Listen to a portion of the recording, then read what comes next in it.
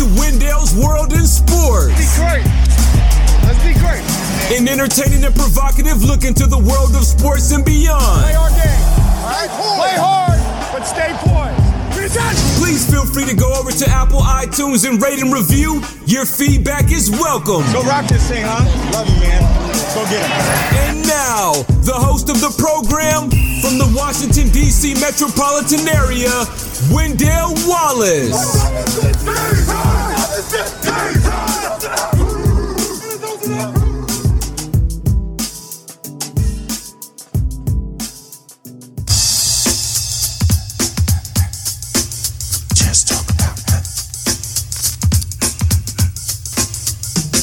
It's been a long time, I shouldn't have left you without a strong rhyme and step two. Think of how many weak shows you slept through. Time's up, I'm sorry I kept you thinking of this. You keep repeating your miss the rhymes from the microphone solo with. So you sit by the radio, hand on the dial soon. As you hear it, pump up the volume. Dance with the speaker till you hear it blow. Then plug in a headphone, cause here it go. It's a four-letter word when it's heard to control your body to dance. So Wendell's World in Sports. I'm your host, Wendell Wallace. So glad that you could be with us. A lot of things to discuss today in the world of sports. Yes, at the greatest of them all, the R, the A to the K, I am. If it wasn't, then why would I say I am? As said, it's been a long time. I shouldn't have left you without a strong podcast to step to. Think of how many weak podcasts you slept through. Well, time's up, and I'm sorry I kept you. I apologize. I am sorry for the delay in podcast from the last time I did it. But a lot of things have been going on in my life. Things have been turning around now for the better in terms of getting some of that unemployment money, finding out what's happening with the Clark County School District in terms of the substitute jobs and everything going down with that. So, in this whole routine, I've been watching a whole lot of basketball, the NBA doubleheaders every night. I've actually, for the past now going on 3 weeks, I've actually got my fat, lazy, pathetic, out of shape ass outside and actually walking around in terms of going up hills, in terms of getting my cardio right, in terms of seeing what I can do to lose weight. So, 4 days a week I've been doing some exercises. So basically what's been happening is, there were some things that came into my life at the time for this short period of time, which didn't allow me to go ahead and do the things that I needed to do a podcast. But that is now been taken care of. I've figured out the time of when I can go ahead with everything coming new into my life. I found out a time when I can go ahead and research and prepare and do my podcast. And I'm excited about it. And I started a YouTube channel. It's Wendell Wallace. You just go to YouTube, WendellWallace. I've done 2 videos already. Cliff Notes version. So basically I ain't babbling and rambling for 2.5 hours. Calm the fuck down. Basically just 30 minutes. Cliff Notes version of what my show is all about. My last YouTube video that I did was my remembrance of the great John Thompson, who died last week, a couple of days before his 78th birthday. So that YouTube video, just off the cuff, try to find some time and just freestyle riff a little bit about my thoughts and feelings about John Thompson, what he meant to me, what he meant to the DC area, what he meant to college basketball, what he meant to the struggle that we're still having in terms of moving forward this society along. So basically that's it. And I'm going to be doing these videos a couple of times a week. Like I said, they're only going to be somewhere between 20, 40 minutes somewhere. I hope to average it around somewhere 30 minutes. So again, this is not going to be a situation where I'm just going to be going on and on and on like I do with my podcast. But as I mentioned before, you can, do both. You can listen to my podcast, get the entertainment value from that, and then you can also go ahead.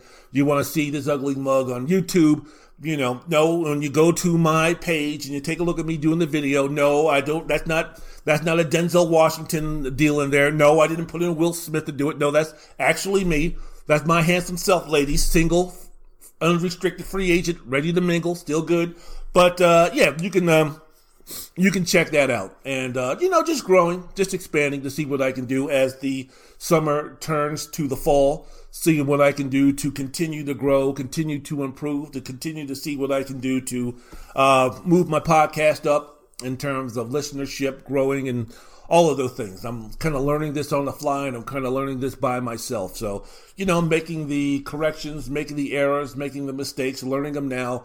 So, as I get better in terms of the production and growing and building this podcast, I can get all of the amateuristic mistakes out of the way. So when it really starts flowing, or when it really starts moving, when it really starts grooving and my style is improving, then everything will be copacetic. So Wendell's World of Sports, sorry for the wait once again. So glad that you could be with us. Wendell Wallace is your host. As I always say, I hope everybody is doing well. I hope everybody's doing what they need to do to make this place a better place to be. Your community, your block, your neighborhood, your school, your district, your community, your state, your county, having the uncomfortable conversations about what we can do to move this country forward in a harmonized, unified way.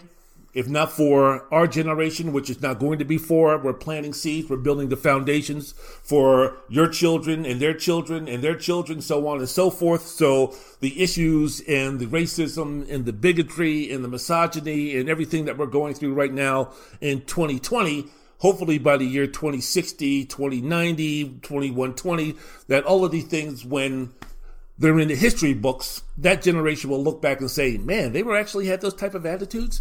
You're gonna try to tell me that police actually treated black people like that for real? And white people just sat back and said, yeah, they kind of deserved it, or they make excuses for it? Wow. I'm so glad that we've evolved. So hopefully, as I mentioned before, the conversations that we're having, the discussions that we're having, the protests that we're having, the marching, the kneeling, the demonstrations that we're having, as I mentioned before, don't get discouraged, because for my generation and for the generation above and below me, this is not for us. We'll improve very slowly as we grow older, but this is not for us. These lessons and these things that we're teaching are going to be for those down the road, for those who are going to be coming 10, 20, 50 years after us. So, by the time that shit happens, I'll be reunited with my mom and my dad, but, we'll see what happens. So, as I always say, for my podcast, bonjour, monsieur, mademoiselle, je m'appelle Wendell Wallace, Wendell's World of Sports. I hope that you're doing well. Konnichiwa, my brothers and sisters. Wendell's World of Sports. I'm your host, Wendell Wallace. So glad that you could be with us. Wassalamu alaikum, my brothers and sisters. Wendell's World of Sports. I'm your host, Wendell Wallace. So glad that you could be with us. Shalom, my brothers and sisters. Wendell's World of Sports. I'm your host, Wendell Wallace. So glad that you could be with us. Que pasa, mi amigos? Mi llamo Wendell Wallace. Wendell's World of Sports. I'm your host, Wendell Wallace. I hope everybody throughout the world is doing well and is treating each other with respect and dignity. All right, moving on, man. Woo! Things to discuss today. Football is right around the corner. Not football, not F-U-T-B-U-L, but American football is right around the corner. I guess you can say, as I'm recording this, in less than between 24 and 30 hours, the first game of the NFL season will begin, starting on Thursday night, 5:30 out here at Pacific Standard Time. The Houston Texans will be going up against the Kansas City defending Super Bowl champions. There will be Deshaun Watson versus Patrick Mahomes, the possibility of the next Tom Brady versus Peyton Manning for the quarterback league in the next 10 years, both signing mega contract extensions this offseason. You can say now that they're in a position right now to be the marquee folks, the marquee players of the NFL for the next 10 to 12 years. If you're speaking about earlier this offseason, Mahomes signed a deal worth $450 million over the next 10 years, which could be up to $503 million by when everything is all said and done. The extension includes a $140 million insurance guarantee as well as a no-trade clause. Then Mahomes, just a couple of days ago, or about a week ago, signed a 4-year, $160 million contract extension this past weekend. The total value of the deal is $177 million, with nearly $111 million in guarantees. So Watson's going to be making $39 million per year in base salary, which on average over the next 4 years will make him the highest paid player in the NFL during that time frame. And when you're speaking about the next great rivalry in sports in terms of position versus position, and you speak about Patrick Mahomes versus Deshaun Watson, and you speak about how long can this go on if it maximizes its potential, Mahomes is only 24 years old. Deshaun Watson is only 25 years old, or at least he'll be 25 next Monday, September 14th. So, man, get ready. I am going to be interested. This is almost like the start of a great novel. You know, you had Larry Bird versus Magic Johnson. You had Wilt Chamberlain versus Bill Russell in basketball. You know, you had Mario Lemieux versus Wayne Gretzky in hockey. You had Peyton Manning, as I mentioned before, versus Tom Brady in football. You've had all of these great rivalries, individual rivalries throughout sports. And yes, I understand that when you're speaking about a sport like football, when you're speaking about a sport like baseball, where normally because of the amount of players that are on the field or on the diamond at the same time, that it's very hard to quote unquote concentrate on a person versus person battle. I mean, in football and baseball, I guess you could be talking about a great pitcher going up against a great batter. But for the most part, in football, you know, it's always a situation where it's the team versus the team, and the NFL has been built on rivalries concerning team versus team, whether we're speaking about the Chicago Bears versus the Green Bay Packers, the Washington football team versus the Dallas Cowboys, versus the Oakland Raiders versus the Kansas City football team, where we're speaking about all of these rivalries, the Detroit Lions versus the Chicago Bears or the Minnesota Vikings and their rivals. I mean, we always have these rivals in football based on teams. Well, you know, now the way that society is going, and now the way that, you know, we're moving things right now in terms of where we're going in the direction of this country and the society. Let's just get back to, going back to the mano-a-mano battles, individual versus individual, like they do in basketball. Now, I remember when they would have the Peyton Manning versus Tom Brady type of deal, they'd always put it as the Tom Brady versus the New England Patriots, or the Tom Brady versus the Indianapolis Colts, and Peyton Manning versus Bill Belichick. I always found that disrespectful and ignorant when you're speaking about, if you're going to be talking about Tom Brady or Peyton Manning going up against Bill Belichick's defense, then you better damn well say that Tom Brady was going up against Tony Dungy's defense. But I always figured it to be Tom Brady versus Peyton Manning. So moving now to the next generation of quarterback versus quarterback, I think there's no better when you're taking a look at Patrick Mahomes versus Deshaun Watson. Both, as I mentioned before, getting that guaranteed money and getting the money that they deserve. And believe you me, Deshaun Watson is worth every penny of his new contract extension. Every dollar, every dime, every quarter, every nickel, every fucking penny. Every $2 bill. Got that right. He's one of the best young quarterbacks, right behind Mahomes. If you really think about it, if you kind of list the quarterbacks 25, 26 years or younger, number one is Mahomes, who's the best quarterback in the league right now, bar young, regardless of age, experience, or whatever.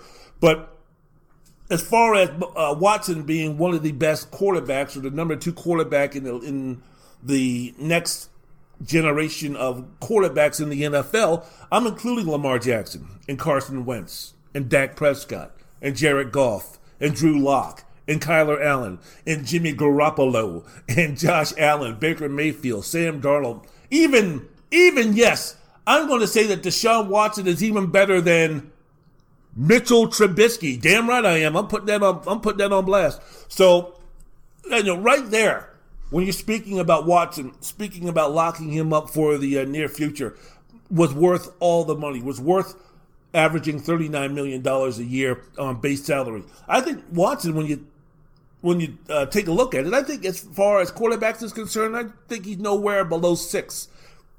If you're talking about when you're talking about the football players today, I think Mahomes is the best quarterback in football for 2020, and then you go Drew Brees and then Russell Wilson, and then I think it's easy if you want to put in a Deshaun Watson. I'm not going to argue with you so much. So, you know, at this point in his career, I think that Deshaun Watson is better than Tom Brady or Aaron Rodgers and Ben Roethlisberger, some of the old school cats, some of the guys from the other generation who define what a franchise quarterback is all about.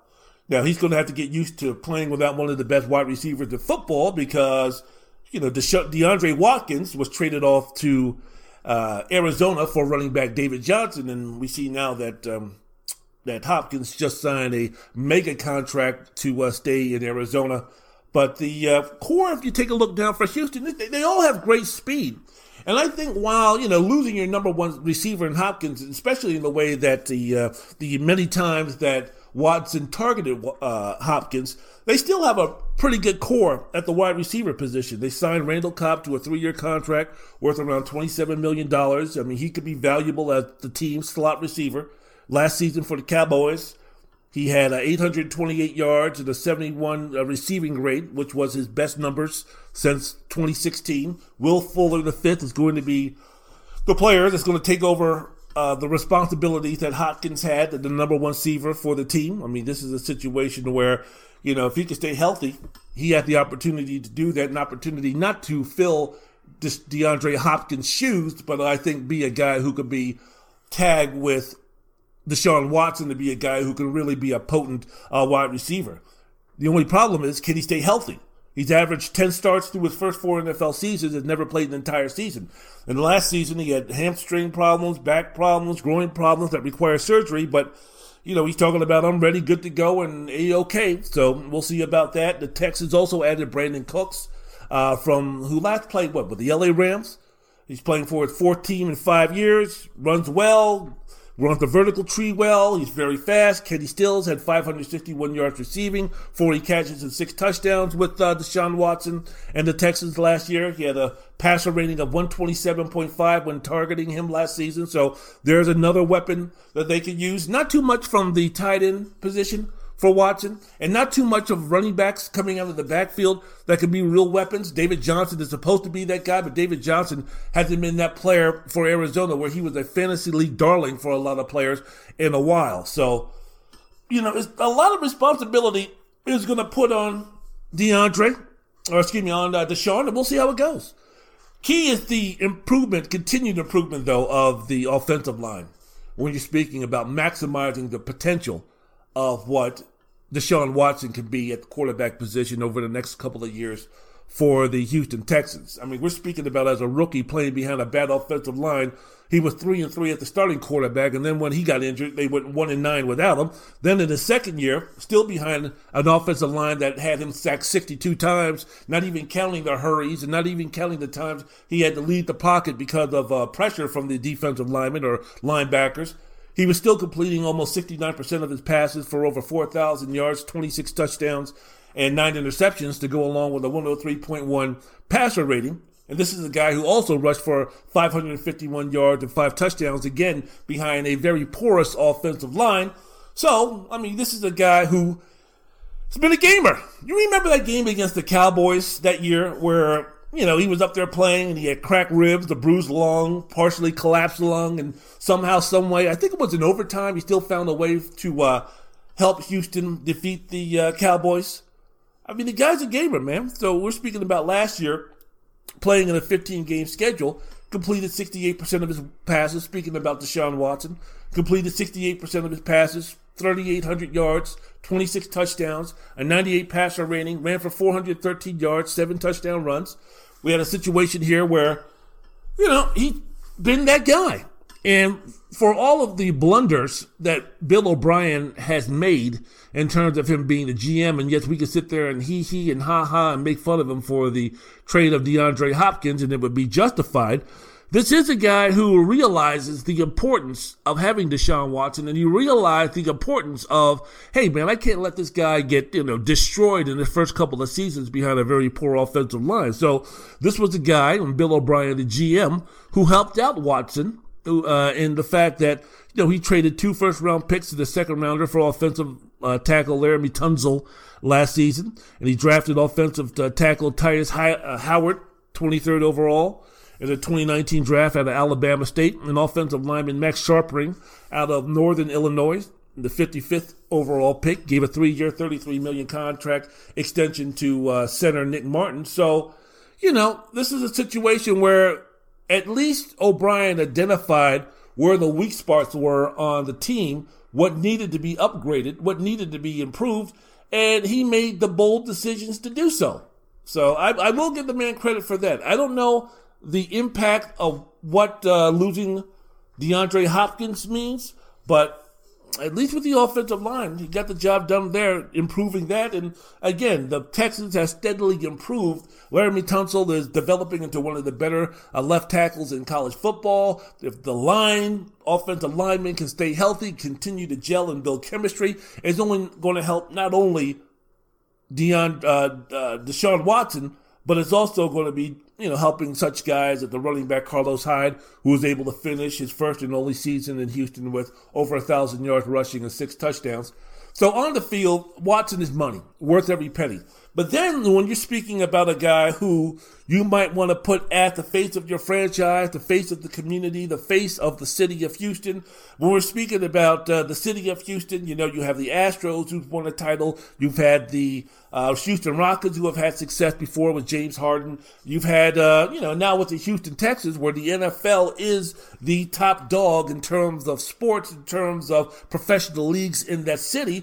The number one guy for the number one sports franchise in that city could be the guy like Deshaun Watson. Are you comfortable with him being that guy? Are you comfortable with him when the cameras are not on, when he's no longer on the playing field during the off season? Are you going to be comfortable as an owner of a football team to invest that type of money into a guy who not only is going to have to be able to perform on the football field, but also to be able to be a strong representative of your organization outside of the football field and in the community, of all the communities in Houston, whether we're speaking about the poor, the rich, the black, the brown, the Hispanic, the Asian, the white, the Jewish, whatever it is. Are you going to be Deshaun Watson up to that task? And so far, despite the fact of being a young guy, 24 years old, he's shown the maturity both on and off the football field, speaking about Deshaun Watson, of being that guy. I mean, he's done a lot off the field for social injustice. He was one of the players who taped the video. Patrick Mahomes was in there also, but Watson was one of the players who taped the video that demanded NFL Commissioner Roger Goodell own up to the way the league mishandled player protests during the 2016 and 2017 seasons. And Roger Goodell actually made mention to that in terms of that video that was made. So we speak about the power or the impact or the influence that Deshaun Watson is cultivating right now as he moves forward in his professional football career. You're speaking about Deshaun Watson being on the streets with fellow protesters in Houston this summer after the murder of George Floyd. We're speaking about Watson and fellow Clemson alumnus DeAndre Hopkins, who were teammates. And as I mentioned before, Hopkins is now playing with the Arizona Cardinals with a fat new contract. But both him and Hopkins urged the school to remove the name of John C. Calhoun, a slave-owning politician who owned land that Clemson built his school upon, from the school. So, we're speaking about doing this in South Carolina, not New York, not California, not one of the liberal bastions of this country. We're speaking about the power that DeAndre Hopkins is showing in predominantly conservative states. So good job for Deshaun Watson, man. And again, I'm interested to see what happened. We know about the Kansas City football team. We know about how strong they are, the defending Super Bowl champions, having the best quarterback in football, having a strong offense built around them, having Andy Reid now erasing that moniker of being the best coach who's never won a Super Bowl. He doesn't have to worry about that anymore. The Kansas City Chiefs are going to be strong, even though I must say, and I say this every year when concerning the NFL, I'm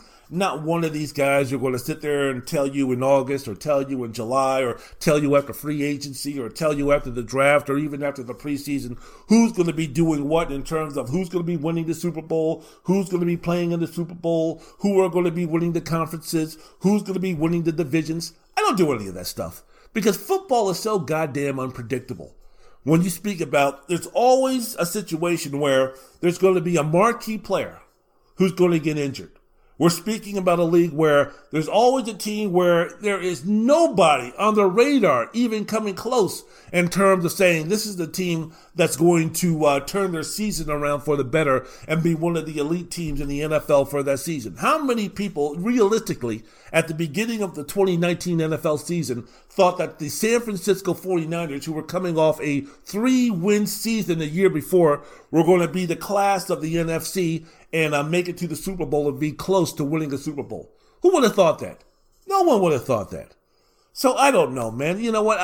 The football is just too wild. Football is just too complicated in terms of trying to figure out who's going to be doing what, who's going to be doing where. A little bit later, look, I'll be talking about, I can sit there and say the Kansas City Chiefs, the San Francisco 49ers, the New Orleans Saints, those teams are going to be Super Bowl contenders. The Washington Snyder Skins, the Cincinnati Bungles, the Jacksonville Jaguars, they're probably going to stink out loud. But there's a team out there that's projected not to be very good. I don't know if it's going to be the Detroit Lions. I don't know if it's going to be the Arizona Cardinals. I don't know if it's going to be the Charlotte Panthers. I don't know which team it's going to be. But one team where we're expecting, you know what, if they win 6 or 7 games in the 16-game schedule this season, if they can win 6 or 7 games, for them that's going to be a monumental, successful season. There's going to be one of those teams that's actually going to be winning the division, that's actually going to be playing for a championship. It happens every single year. Very, very, very rarely does the NFL season hold chalk in terms of what the prognosticators say are the best teams and who's going to be winning the division and who's going to be winning the conferences and stuff. So I'm interested. For the first 4 or 5 weeks, my thing about football is I'm just a fan. And when the season starts, I'm a fan. I'm not sitting up there looking for trends. I'm not sitting up there looking for absolutes. I'm not sitting up there looking for I told you so's in terms of who's going to be great, who's not going to be great. There's been too many games to start the NFL season throughout the years where the one team looks great on opening day, the other team looks lousy on opening day, and you take a look and you say, God damn, how is that team ever going to lose a game? And the team that they played at the beginning of the season or the first weekend of the season, you take a look at them and you say, God damn, how is that team ever going to win a game? And everything turns around. 8-9 weeks into the season, weren't the New England Patriots, weren't they undefeated at this time? How did they end the season? At the beginning of the season, weren't the Miami Dolphins considered one of the worst teams in football? And were they ever going to win a game? And how did Brian Flores turn that team around? And now with the social injustice, now with no preseason games, now with this pandemic that's happening, the uncertainty of, what's going to be happening from week to week, I can sit here with any type of strong confidence and say, oh yeah, there's an absolute that as prolific, as strong as the Kansas City football professional team looks, that, oh yeah, they're going to run roughshod and they're going to go ahead and be the class of the NFL when everything is all said and done at the end of the 2020 season. It looks that way. Common sense should tell you that it's going to be that way. But, unlike the NBA, where we know for the most part who the best teams are, unlike baseball, where we know for the most part who the best teams are, in the NFL, that doesn't happen. I would have mentioned hockey, but, with hockey, I really just don't give a fuck. But, sorry, Armando. But, for the most part, yeah, so football is that only squad, is that only league where you just can't look at what someone did in the offseason or what someone did through the draft or how someone is looking through the preseason games or even the first couple of games of the season and then go ahead and say, boom, that's going to be the team that's going to be great. That's going to be the team that's going to be lousy. It's not. But, again, let's start the NFL season. And let me sit back, relax. Let me get my popcorn ready. Let me get my root beer ready. Let me get my chocolate-covered raisins ready. Let me get my guacamole with chips ready. Let me go ahead and get my apples with peanut butter ready. Told you, man, I'm on a little bit of a diet, right? Let me go ahead after I drink my green drink of cabbage and kale and spinach and tomatoes and carrots and apple to sweeten it up, maybe put in a clove of garlic. Let me get that bullshit out of the way and let me sit back, relax, and enjoy my football. Because Thursday night or Thursday afternoon, wherever you might be in this wild, wide world of living, football is back. American football is back. And man, that makes me so happy.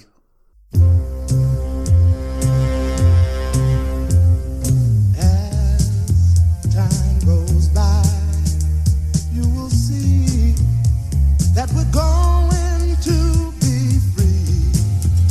You and me will touch the sky. Can't you see in your eyes that we are one? We're all the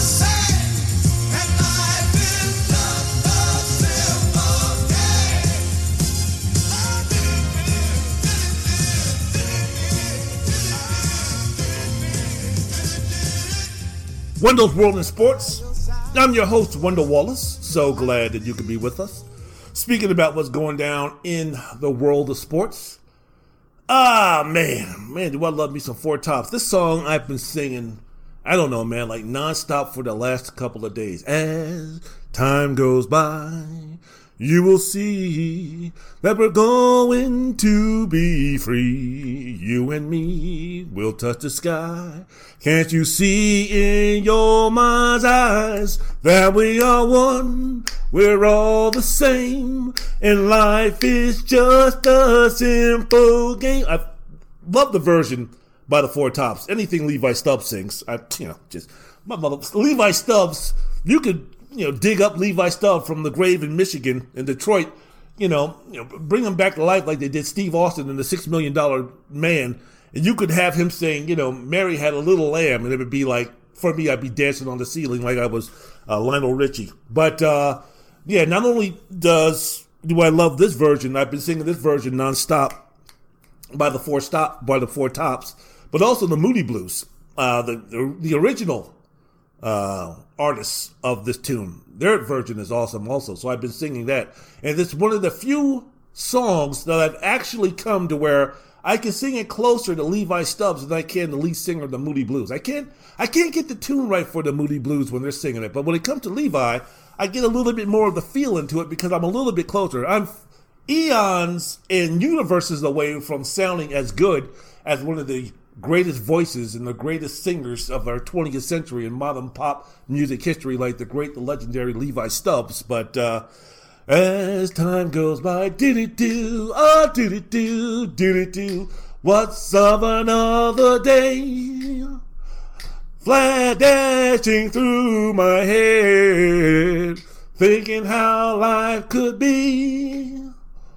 All of the great things our great men have said. I sing it better when there's actually music behind me. Wendell's World in Sports. I'm your host, Wendell Wallace. So glad that you could be with us, speaking about what's going down in the world of sports. Konnichiwa, my brothers and sisters. So I spoke about, hope you were listening, in the first segment about Patrick Mahomes getting paid and then Deshaun Watson getting paid and how Deshaun Watson is worth it at every penny, not because of the responsibilities that he has on the football field in terms of the responsibility that he has for the success of the team, but also when you're getting that kind of money. And I said it before when Aaron Rodgers got his bread and he became the highest paid football player in the game and everything like that.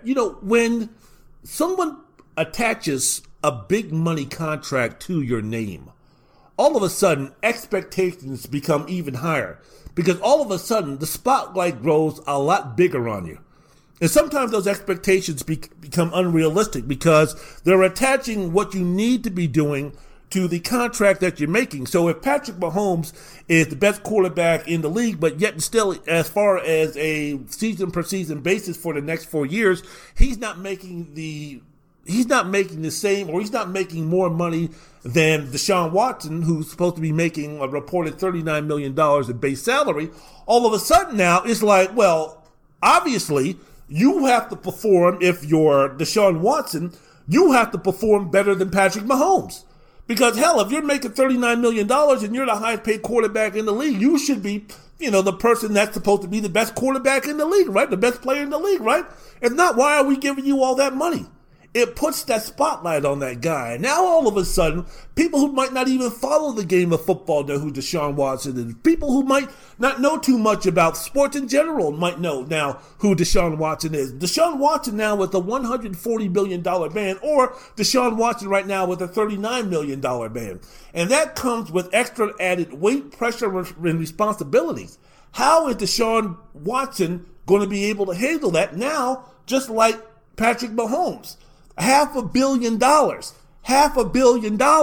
I don't give a fuck if all of it is not guaranteed. I don't give a damn if he's probably not going to see all of that money. I don't give a damn maybe in the next 4 or 5 years that they're going to restructure that contract. I don't give a damn. As of right now, September 9th, 2020, Patrick Mahomes, to the majority of people, is the $500 million guy. Now, all of a sudden, all of those accolades and all of the accomplishments that Patrick Mahomes had in his first couple of seasons as the starter for the Kansas City defending Super Bowl champions, all of a sudden now you have to top that because of the stigma of you being the $500 million guy. And if you're not strong mentally, if you have any weaknesses in terms of your character or your confidence, man, that could destroy people. That's the responsibility that you have when you get that dollar amount attached to you. Dak Prescott, who I'll be talking about in a quick second here, pretty soon he's going to find that out. He's already had kind of like a training course sort of type of thing with him being the quarterback for the Dallas Cowboys. Now, if Dak Prescott has a great year and all of a sudden he becomes in that same class financially, contract-wise, as the Patrick Mahomes, as a Deshaun Watson, how is the Dallas Cowboys quarterback who's going to be making $40 million going to react to that? Now, from the makeup, from the outside looking in, don't know Dak Prescott, never interviewed Dak Prescott, never been around Dak Prescott, but from everything we've heard about Dak Prescott, he has the character, he has the maturity to be able to withstand that. And again, I have not been around Deshaun Watson. I have not interviewed Deshaun Watson. I have not hung out with Deshaun Watson. I intimately, personally don't know Deshaun Watson, but if you speak to people who do, and if you speak to people who have been around him, they have said that this guy is the one person who could be able to handle all of the pressures that come with not only being the quarterback for a football-crazed city in a football-crazed state like the state of Texas and the city of Houston, but also now being the man, now being the guy, at least for 1 year. It ain't about the Dallas Cowboys quarterback, Dak Prescott, even though he will get his fair share of spotlights about, is he going to sign? When's he going to sign? Why didn't he sign? Did he make a mistake in not signing? Should he have done this, that, and the other? But Deshaun Watson now is that guy because of that contract that he signed. It's going to be interesting. It's really going to be interesting to see that. So we take a look at the pattern here on Wendell's World of Sports, the podcast. I'm your host, Wendell Wallace. Don't forget that you can also listen to the Cliff Notes version of this program, which will be dropping probably tomorrow. I'll probably do something tonight after the basketball games and put in my thoughts and feelings about, some of the stuff that I'm talking about now. You can check out my YouTube page, Wendell Wallace, WENDELLWALLACE. Just go to YouTube, type in WENDELL/WALLACE space WALLACE, excuse me. And it should be there. Yours truly in all this glory. But speaking about, the next quarterback who's going to get PA'd, Patrick Mahomes, as I mentioned before, 12 years, $503 million. Contract had $63 million fully guaranteed at signing, including a $10 million signing bonus, $141 million guaranteed.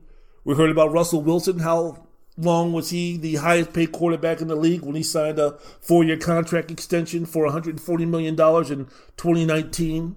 $107 million of that was guaranteed. We spoke about someone like a Ben Roethlisberger years ago who signed a 2-year contract extension with the Pittsburgh Steelers. The contract is worth somewhere around $68 million with $37.5 million guaranteed via a signing bonus.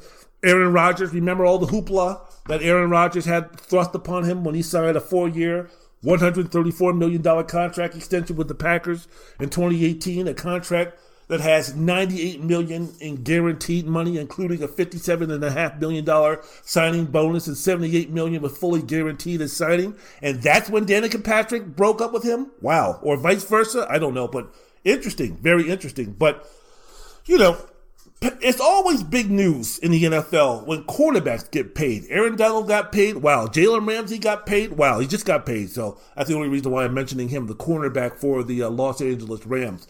DeAndre Hopkins just got paid by the Arizona Cardinals. Couple of defensive. Myles Garrett of the Cleveland Browns, the best defensive lineman in the game right now, outside of Aaron Donald.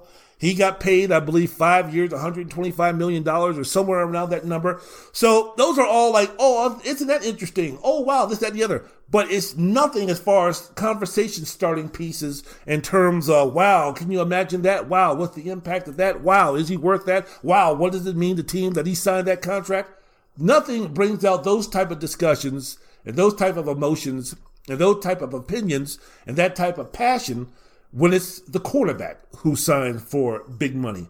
And other quarterbacks who've gotten paid other than Roethlisberger and Rodgers and Russell Wilson, and everybody broke down for days in terms of what does that mean. Patrick Mahomes' contract extension was a big topic of discussion for a couple of days. Deshaun Watson's contract extension, that was the talk of the sporting world for the a couple of days there. But Jared Goff signed a 4-year extension for $134 million. Kirk Cousins, who rolled the dice when he was with the Washington dysfunctional Skins, finally got out of there and signed a 2-year extension worth $66 million after signing a guarantee contract, 3 years, $90-something million with the Minnesota Vikings. Carson Wentz, remember him? Carson Wentz, he was supposed to be the next, great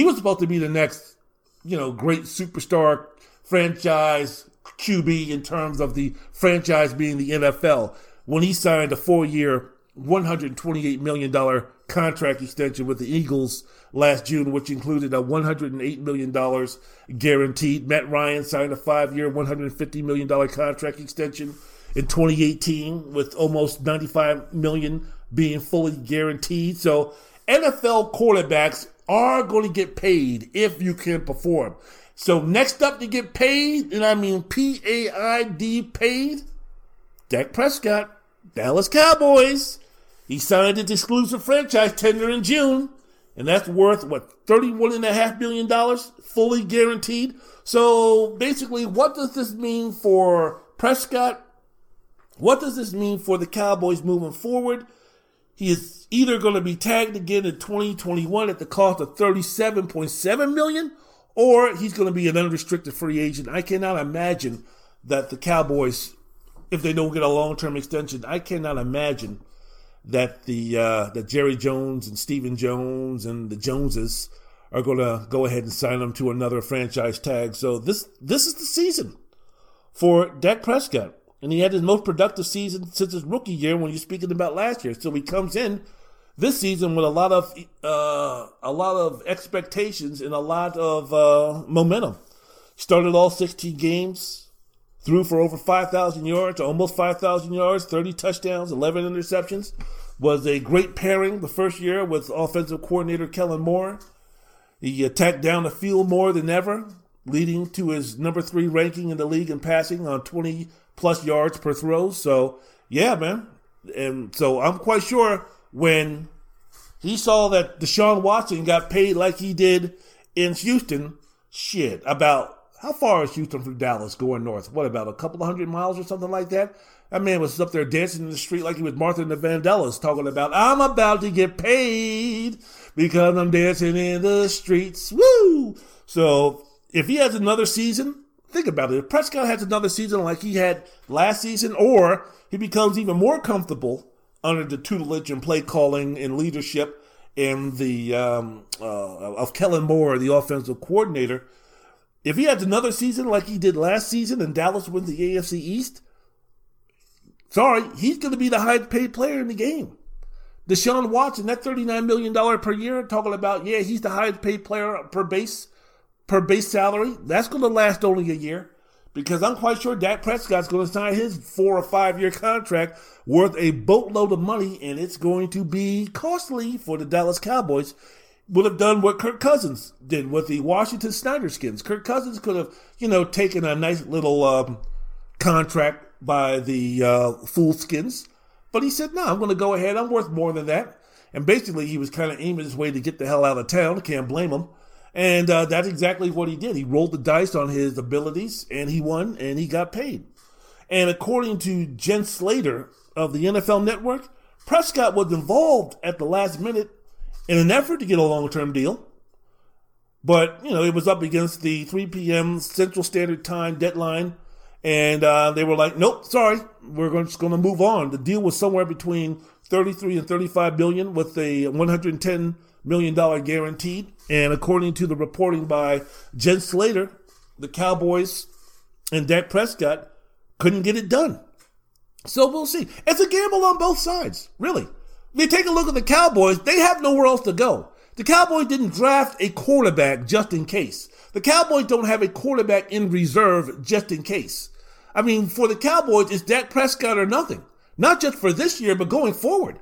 Because if the Cowboys even reach somewhere close to their potential, they're not going to be in a position to draft themselves a quarterback. Now, they could have said that 3 or 4 years ago when they drafted some guy out of Mississippi State in the 4th round. They drafted Dak Prescott. No one thought he was going to turn into the quarterback that he turned into. But chances are, lightning doesn't strike twice on that situation. Dak Prescott is not going to be showing up in the 4th and 5th and 6th rounds for you to draft, and you can have him become your starting quarterback and be successful as he has been. And not only that, have him play on the contract of someone being drafted in the 4th or 5th round. So the Cowboys with having Prescott on the team, this is it, man.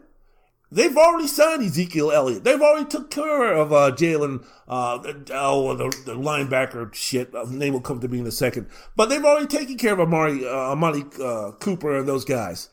They've already done all that stuff. Now it's time for them to see what they can do about Dak Prescott. So, Dak, as I mentioned before, rolling the dice. Because if he does have a bad year, he'll get paid, no doubt about it. I mean, he's not going to have to find a summer job at Wendy's to make sure that he can pay for his one-room shack. But, it's a big deal for him to also have a big year going forward. So, both player and franchise are taking a big risk.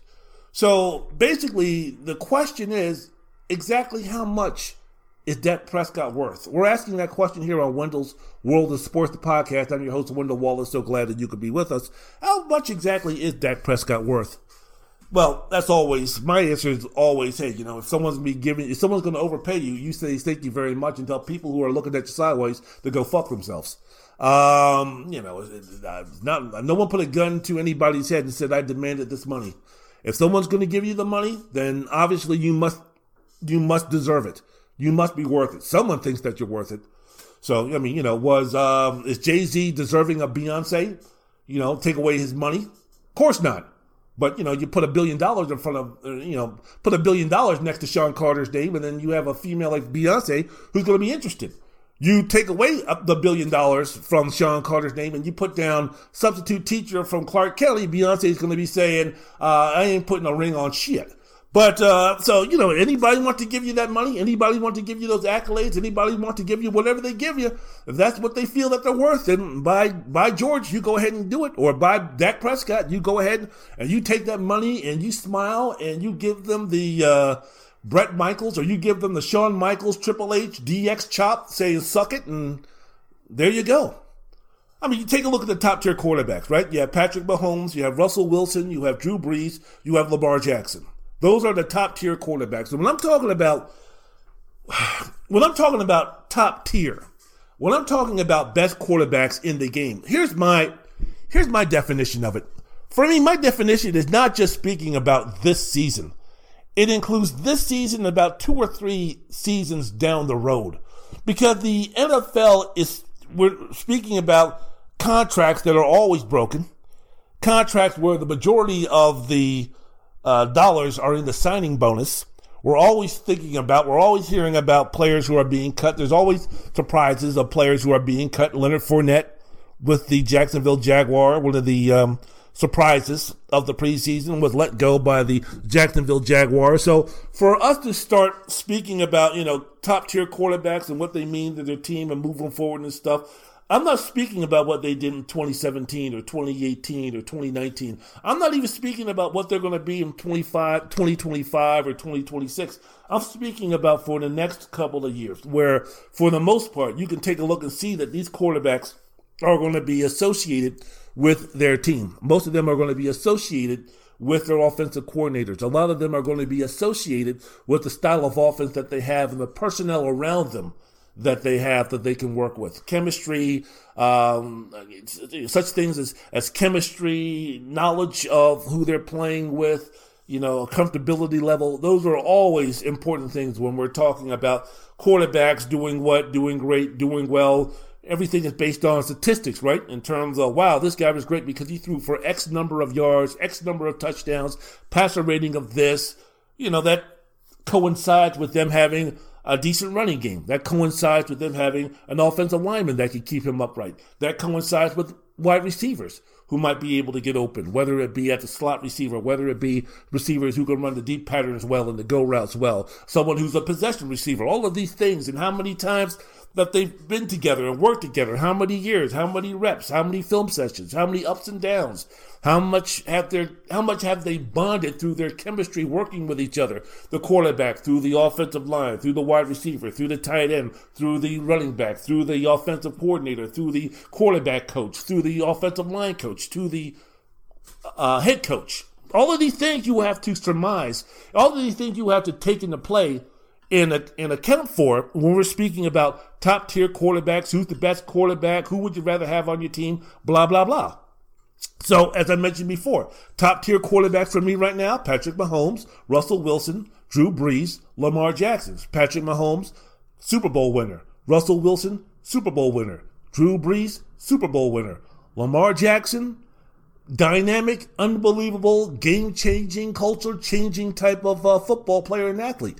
We'll see moving forward because he has had his shortcomings in the playoffs while he's still this uber unbelievable athlete who the league is still trying to catch up to in terms of what can we do to slow this guy down. Might take another year or two before the league finally gets a little bit closer to solving how to slow down, not stop, but slow down some of the athletic attributes that Lamar Jackson brings to the quarterback level. And within that time, he can also improve his skills as a pocket quarterback. So, while they make a move, he can make a counter move to that by improving what he can do from the pocket, playing a pure, old-fashioned quarterback style of play. So, so those are my top tier guys. The next tier, you're speaking about Deshaun Watson, Carson Wentz, Kirk Cousins, Tom Brady, Aaron Rodgers, Matt Ryan, and then in that tier, we have Dak Prescott. And then you talk about, the next level down. For me, just my opinion, Matthew Stafford, Jimmy Garoppolo, Cam Newton, Ben Roethlisberger, Phillip Rivers, Ryan Tannehill, Jared Goff, Derek Carr, Teddy Bridgewater, Ryan Fitzpatrick, and then in the final tier, you have the quarterbacks who really hasn't put together a body of work strong enough to really get a strong indication of which way they're going to go. Or, you're speaking about Kyler Murray going into his second year, Mitchell Trubisky. We kind of figure out after a couple of years, we know that what he basically is, which is a lower tier quarterback who really shouldn't be starting, even though he's getting the starting nod over Nick Foles. Okay. Daniel Jones of the New York Giants moving into his second year. Drew Lock with the Denver Broncos. I believe he's going into his third year.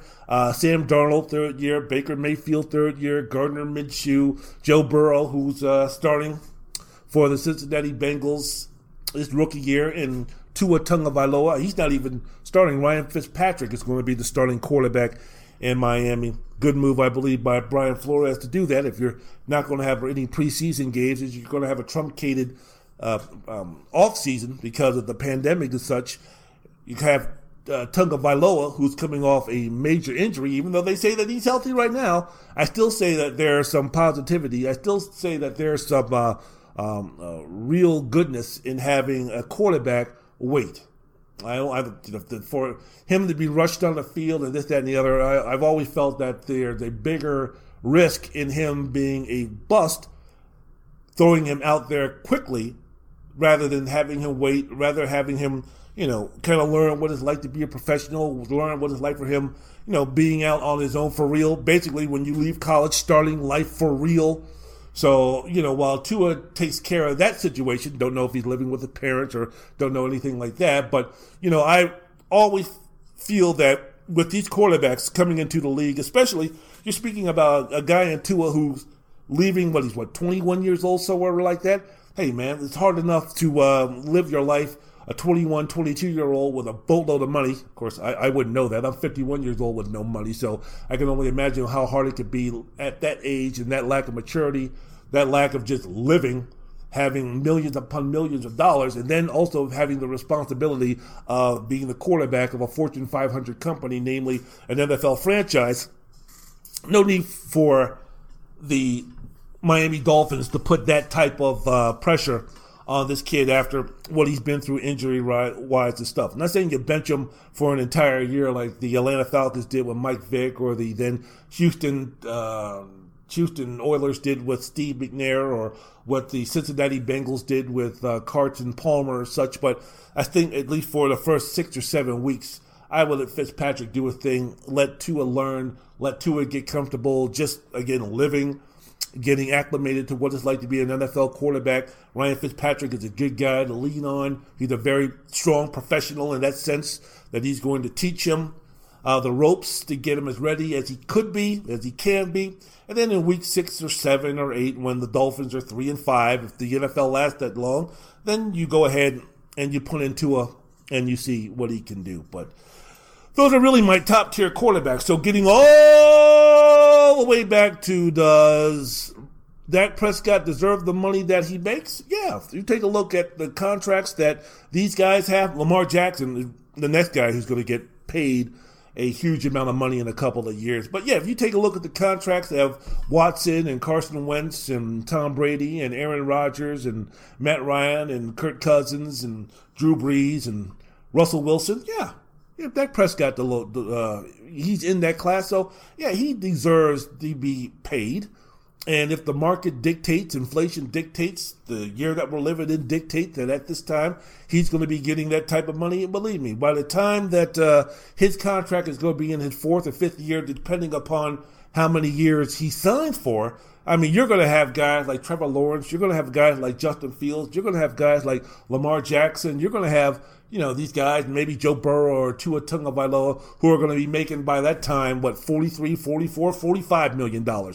And we're going to be debating whether those guys are as good as Dak Prescott to be garnering that type of money. As I mentioned before, if someone's going to give you that money, you're worth it. Wendell's World of Sports. I'm your host, Wendell Wallace. So glad that you could be with us speaking about this whole Dak Prescott getting paid situation.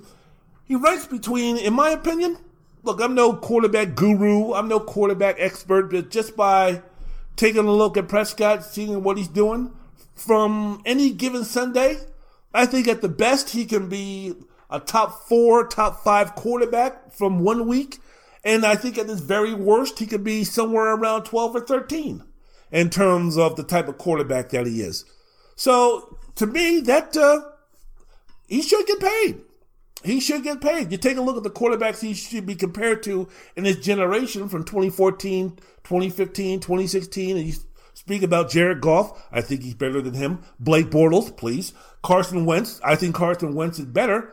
Carson Wentz also can't find his way on the field the consistent amount of time that Dak Prescott that Prescott is. You can't help the club if you're in the tub. So the only thing I think that Prescott has over Wentz in that department is the fact that he's more durable than Carson Wentz is. So if you're going to be giving a big time contract, 4 or 5 years, to Wentz or Prescott, and you throw the injury factor in there, you're a little bit more comfortable that injury-wise, Prescott is going to be able to fulfill the expectations of the amount of guaranteed money that you're giving more than Carson Wentz, who have shown year after year that he cannot finish an entire 16-game schedule. But other than that, I would say Carson Wentz is a better player, better quarterback than Dak Prescott. So you take, again, look at the comparison of quarterbacks. Dak Prescott in his generation, better than Goff, better than Bortles, Johnny Manziel,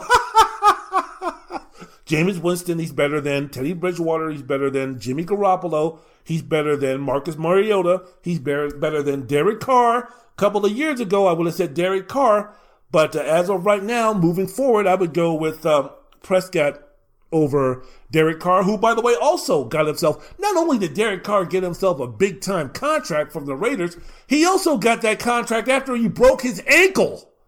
So, hey, man, I'm sitting there talking about what the fuck.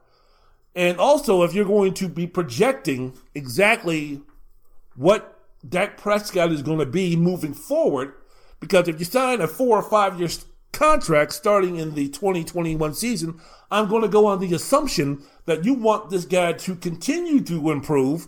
So this huge amount of money, throw it out for argument's sakes, the $40.5 or $41 million that Prescott is going to be averaging over the next 4 or 5 years, that's not going to be just for him doing work in the 2021 season. If we're going to be paying you big money, and we're going to be having you the highest paid quarterback in the game, and the expectations that come with being the highest quarterback paid in the game, this is not going to be just for 2021 or 2022. How is Prescott going to be doing in 2024, 2025 for the 2026 season?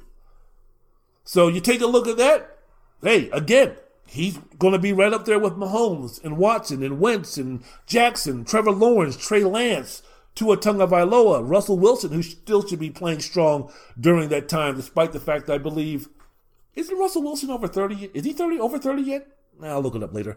But basically, he'll still be playing. And then you take a look at guys like, Baker Mayfield. You take a look at Sam Darnold. Are those guys going to fulfill their expectations? What type of quarterbacks are they going to turn into, positive, negative wise? You take a look at someone like a Justin Fields who's coming out of Ohio State. Again, you move on up, as I mentioned before, and take a look at Trevor Lawrence, who's supposed to be, the next superstar, uberstar quarterback who's going to change the way the game is played. 6'6", white skin, blonde hair, big arm, great character, great guy, great for the league. This is a guy who is going to, if he lives up to expectation, he's going to be the next Tom Brady, to where, the league is going to showcase. They don't have to worry about Patrick Mahomes or Dak Prescott or Deshaun Watson or anybody like that. If Trevor Lawrence, no matter where that cat's playing, if he lives up to expectation with all of the attributes and all of the things that he has, that could be advantageous and that could be a moneymaker for the NFL. Shit, those guys, they're going to promote him like the NBA promotes MJ, Kobe, LeBron, and such. Man, you kidding me? Shit. So, moving forward, as I mentioned before, I think that Dak Prescott, again, I think he's courageous by rolling the dice. I think I don't know if you call it courageous. I don't know if you call it foolish, but if I'm the Cowboys, I would have tried a little bit harder. I mean, again, you go ahead and you give all this money to these other folks, and you're not going to do it to the most important player in the on your team. All right, don't understand that, but we'll see how much it happens. But Dak Prescott, man, go ahead, make your money. And look, I'm a Washington football fan. I'm a Washington Snyderskin fan. I'm a Washington Foolskins fan. I'm a Washington, I can't believe this owner's still in charge of our team skins. So, I have no rooting interest in the in what the Dallas Cowboys do, but I hope that Dak Prescott gets his money. I think he's a good guy from the outside looking in. I think that, again, with the attention that he can garner by getting the amount of money and being the quarterback for the Dallas Cowboys, if he could put that to good work, if he could put that to good use, I think that he wants to be a role model. This is a guy who, when he was the quarterback at Mississippi State, when he was going to school at Mississippi State, he got his degree in something that involved leadership. And we're speaking about a guy who was a 4th-round pick who overcame all these obstacles to become the quarterback of the Dallas Cowboys and to become one of the better quarterbacks in the league. You don't think that story could resonate for those in the poorer communities moving forward, to help somebody, to help a child, to help someone who's down on their luck, whether it be in the ghettos of Fort Worth or Dallas or Houston or San Antonio or anywhere in this country, or maybe in the trailer parks, maybe in the ghettos of Appalachia, maybe in the poor white trash that can help that he couldn't be a symbol of hope. He couldn't be a symbol of motivation. He couldn't be a symbol of someone that, if he can do it, so can I. So, yeah, man, I mean, a quarterback superstar for the Dallas Cowboys making that type of money. Dallas is one of the most visible teams on the planet Earth. having a quarterback like Dak Prescott making that type of money and doing well can not only be advantageous, not only can it be a positive for the Dallas Cowboys and for the National Football League, it can expand to encompass so much more of the positivity that it could bring.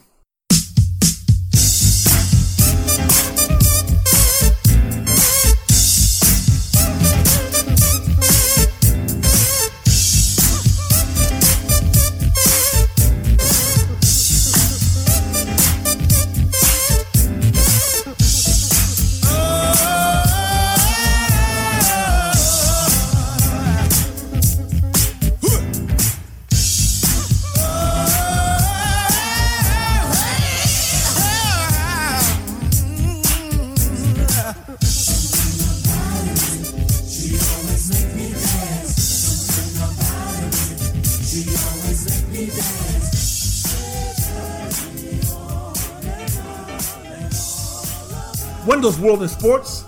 I'm your host, Wendell Wallace. So glad that you could be with us. Bonjour.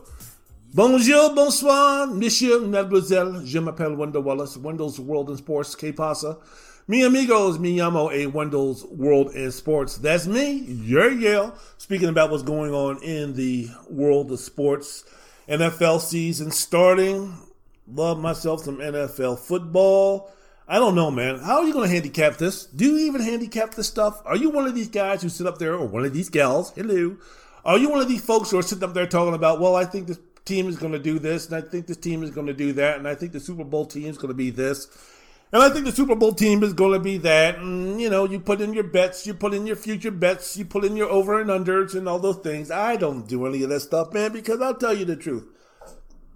I have no flipping idea.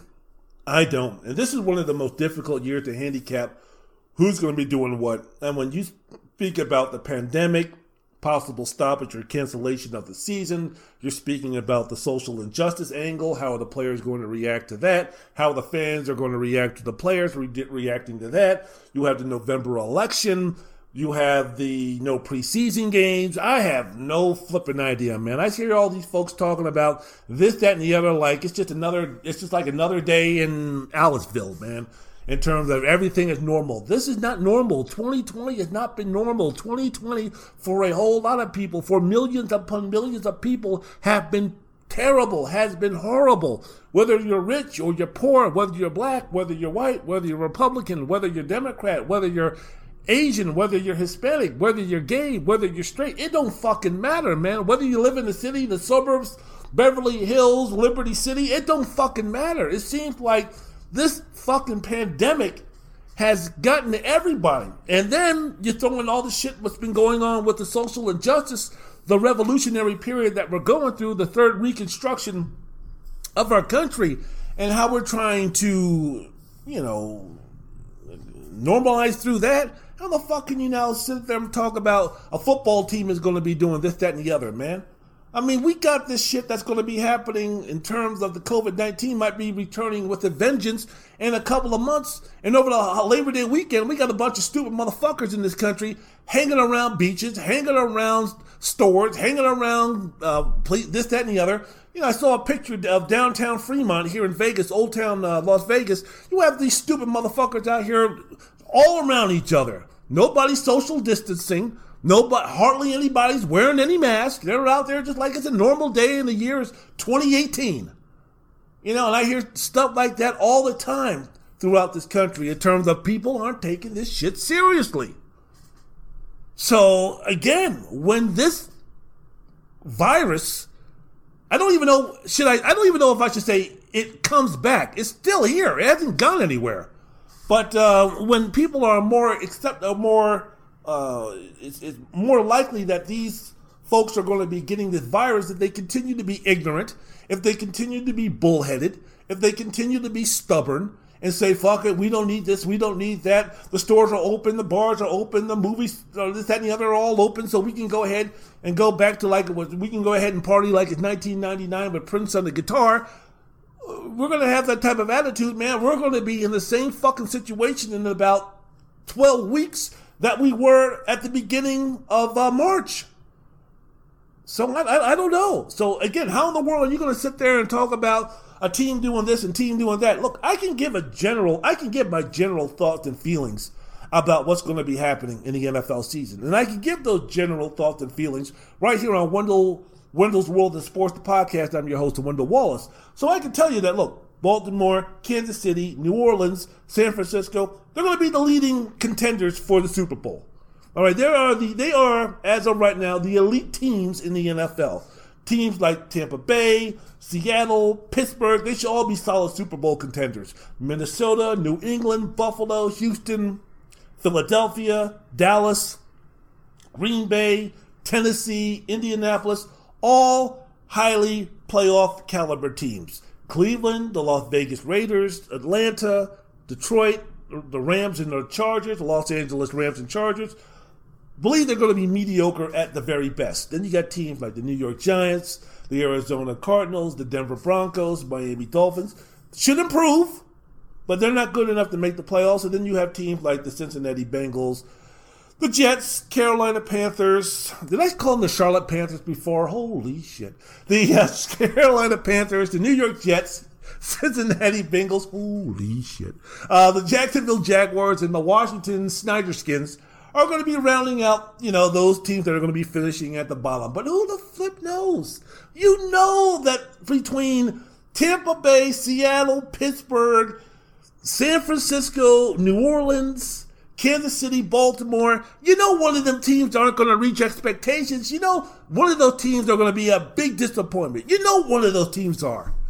But you take a look with the clarity, and you take a look at the common sense, and you take a look at your third eye, which is, about common sense, and how can that be? And you can't say, what? Unless Mahomes gets injured, Kansas City has a Super Bowl hangover. I don't see how that, unless the defense completely implodes and Mahomes gets injured, I don't see how the Kansas City Chiefs are going to disappoint. Unless Drew Brees becomes really old overnight, the situation with Alvin Kamara becomes disheartening and the defense backtracks for New Orleans, I don't see how New Orleans is going to suffer. Unless Jimmy Garoppolo becomes Jimmy Garoppolo, I don't know. Unless the running game, Kyle Shanahan loses his brain to call offensive plays, I don't know how San Francisco, I know the defense is not going to be as dominant or strong as it was last season in Frisco because some of their defensive linemen are now gone, but I can't see San Francisco falling off a cliff unless Lamar Jackson regresses and he relies too much on his athleticism and he regresses as a passer. I don't see how the Baltimore Ravens, especially a team so well put together and well coached, I don't know how they go from 14-2 to being 7-9, 6-10, 8-8 and missing the playoffs. But Tampa Bay, does Tom Brady finally show his age and Rob Gronkowski gets hurt and the defense regresses and Leonard Fournette is not the answer at the running back? Russell Wilson, does the offensive line finally become too much, or the lack of protection from the offensive line for Russell Wilson, the lack of skill players on the team, does that finally become too much for Russell Wilson to overcome? And Jamal Adams is just good at the safety, the new acquisition for the Seahawks. Pittsburgh, does the defense, which basically was the reason why the Steelers finished 8-8 to begin with last season, with Duck Hodges and Mason Rudolph at their quarterback, does Ben Roethlisberger come back and show his age? The defense regresses and all of a sudden Pittsburgh is out of the playoffs? We don't know. We know one of these things are going to happen. History tells us more likely than not one of these things are going to happen. Which one are you placing your bet on? If I told you that Baltimore, Kansas City, New Orleans, San Francisco, Tampa Bay, Seattle, Pittsburgh, one of those teams is going to disappoint, which one would you pick? Which one? The team with the old guy quarterbacks, with the 40-something-year-old quarterbacks? The one with the quarterback coming back after missing mostly the entire season? The lack of not having any playmakers. Juju Smith-Schuster, okay. But, maybe not having Antonio Brown finally comes back to bite Pittsburgh. Maybe them not having Le'Veon Bell, even though he hasn't been with the Steelers for a couple of years. James Conner Can he replicate what Le'Veon Bell has done when he was in his, statistic prime with the Pittsburgh Steelers? I mean, does that come back to haunt the Steelers? I don't know. I have no idea. But one of those things is going to come true. Then you take a look at a team like the Cleveland Browns. Remember the teams that I said that were going to be mediocre at best? Cleveland, Las Vegas, Atlanta, Detroit, the Rams, the Chargers.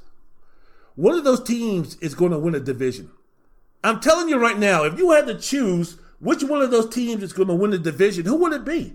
You couldn't put Cleveland over Baltimore, could you? Could you? Okay, Jake Conklin's there. They have a new coach in Kevin Stefanski.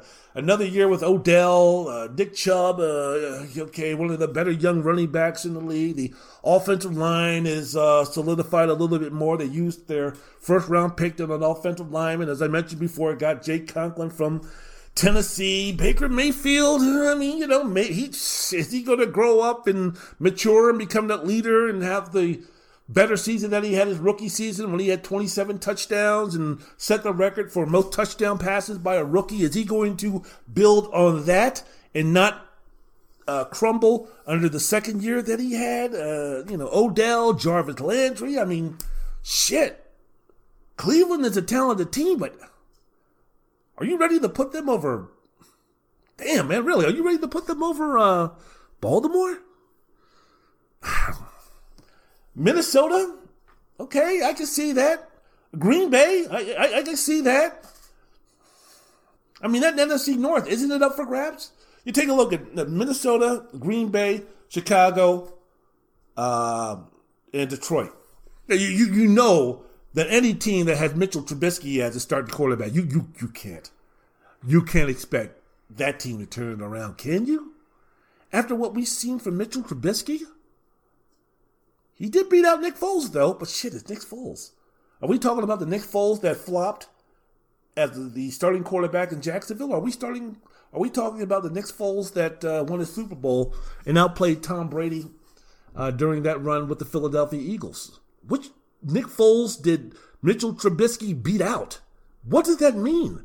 How does he look? We don't know. There hasn't been any preseason games. We don't know what Mitchell Trubisky is all about, but shit. I can't put my faith in the type of jump that Trubisky's going to need to have the Chicago Bears become legit playoff contenders. Can I?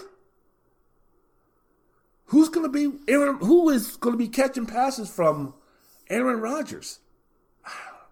I mean, Minnesota. I mean, how many times have we thought that Minnesota was going to be one of the elite teams? We thought that getting Kirk Cousins with that defense was going to solidify Minnesota's place as being one of the teams that can win a championship, a team that can be one of the elites. It hasn't happened yet. Cousins has been good. It's been nice. It's been all right. But he hasn't been that guy. You signed that contract. He hasn't been that guy.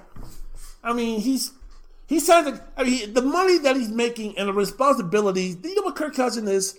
No, if you take a look at Kirk Cousins and the money and everything that he's making, he's like that female, I don't even know, man. I'm so behind on pop culture where it's like, he's that female where, yeah, she's nice looking.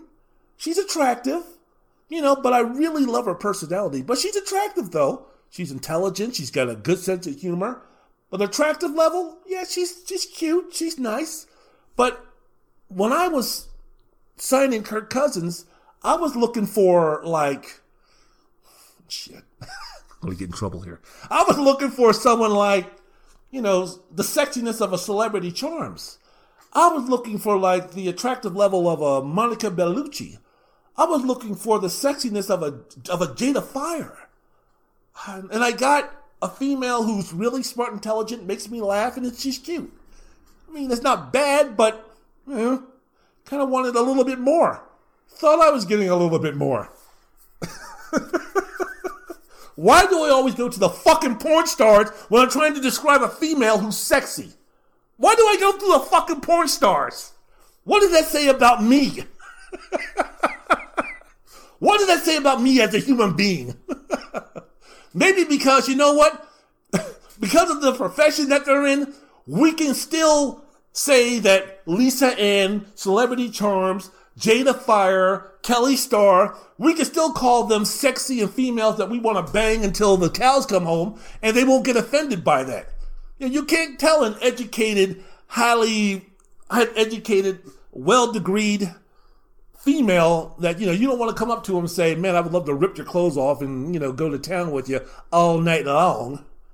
But you can do that with a porn star because that's what they promote. They're not that as people, but what the fuck am I talking about? Getting back to the goddamn NFL, sorry. It's been a while. I haven't done a podcast in a week. I'm rusty, okay? Cut me some slack.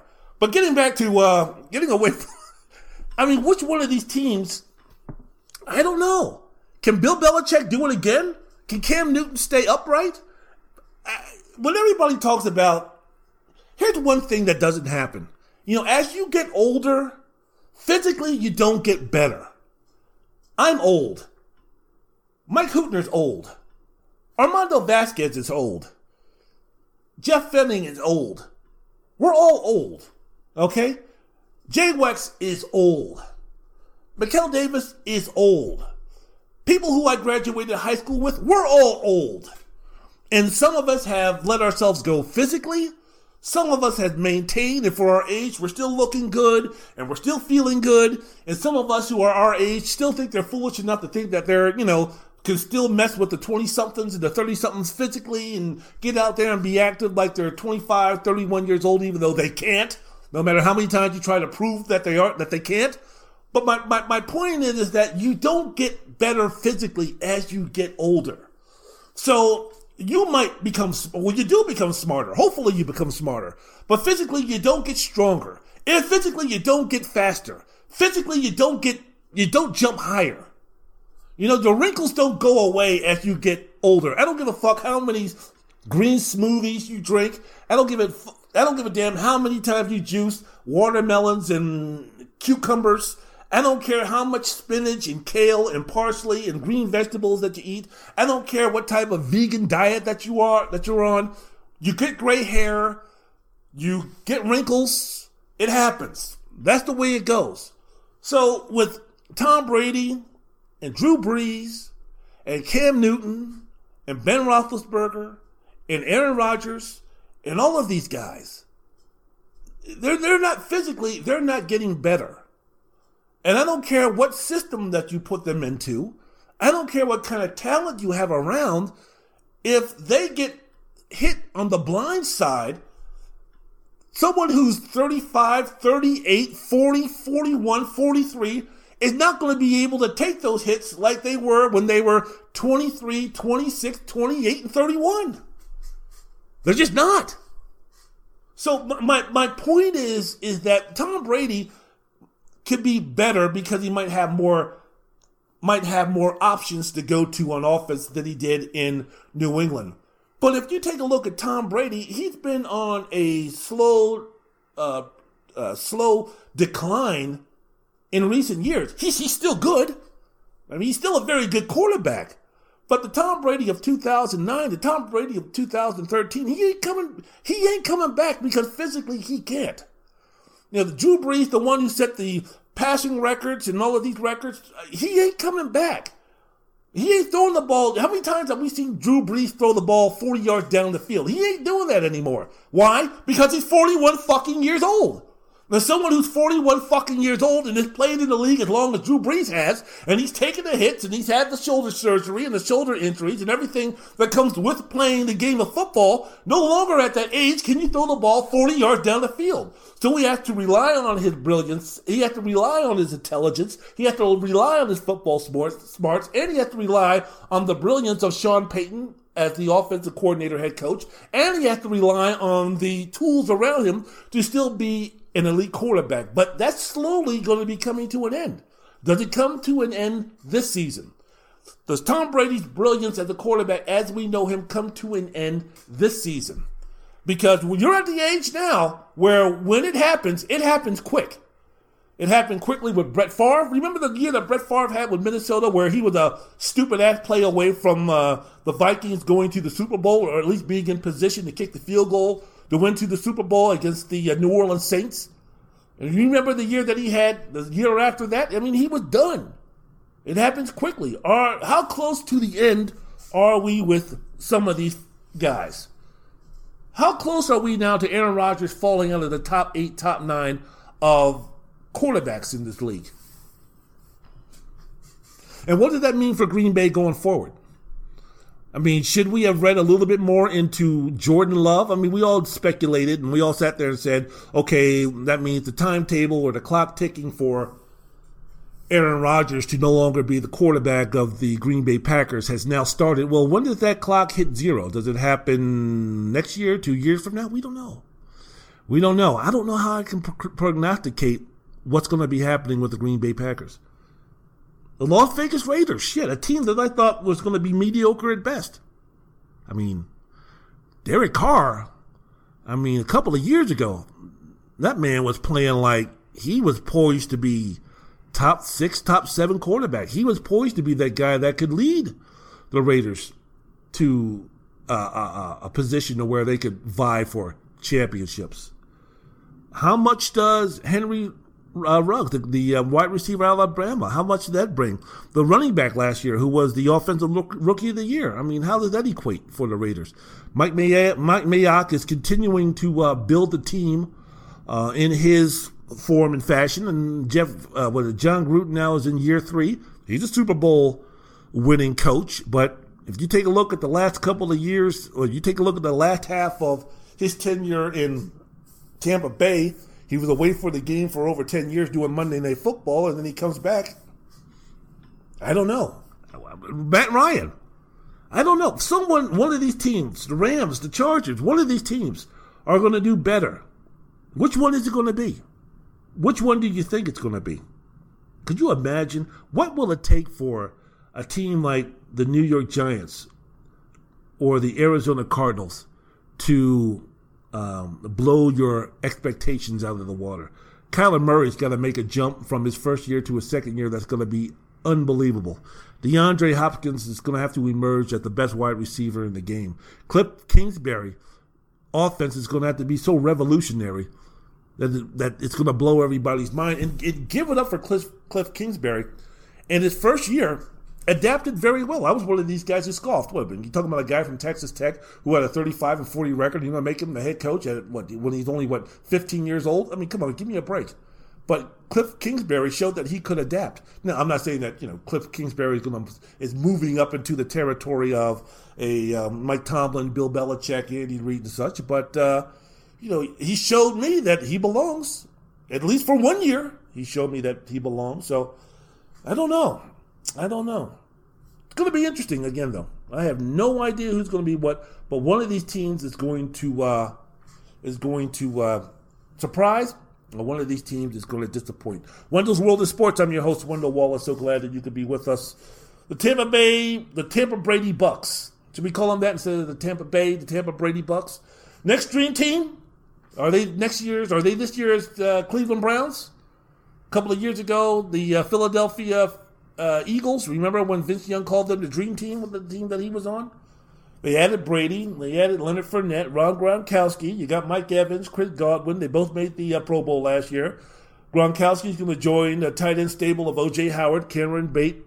Fournette's going to be in the backfield with Ronald Jones II. Nice rookie year out of USC. All right, defense should be solid. The entire front seven returns for a defense that was number 1 in the NFL against the run. Shaq Barnett was the reigning NFL sack leader. Ndamukong Suh can still give you a little bit of something along with Jason Pierre-Paul. They also return. What are the individual expectations, though, of Tom Brady? I want to ask you that question, man. What are the individual expectations of Tom Brady? I'll wait. Still waiting. I don't know. Are they realistic at his age and without a preseason under a new system? This is the whole new thing for Brady now. This ain't Bill Belichick anymore. This ain't Josh McDaniels anymore. This is a whole new deal. And, as far as, learning the offense and everything, Brady is way too smart and way too seasoned and way too experienced and way too dedicated for that to be a question mark. He's going to study. He's going to get it down. And I think Bruce Arians and the offensive coordinator Byron Leftwich are smart enough to, tailor make an offense for Brady's strength. the old, was it Risket Biscuit type of quarterback that Bruce Arians liked. I'm quite sure there's still plays designed under that type of philosophy, but I'm quite sure there's also going to be a lot of plays where, it's going to be to the liking of Tom Brady. So we'll see. Is he still an elite Super Bowl winning quarterback at the age of 43? And after last season, you got to remember his completion rate is on a 3-year decline, as I mentioned before. From close to a career high of 67% in 2016 to one of his lowest marks last season when he was around 61%. You can sit there and you can talk about, they didn't have any weapons, they didn't have any this. I'm sorry.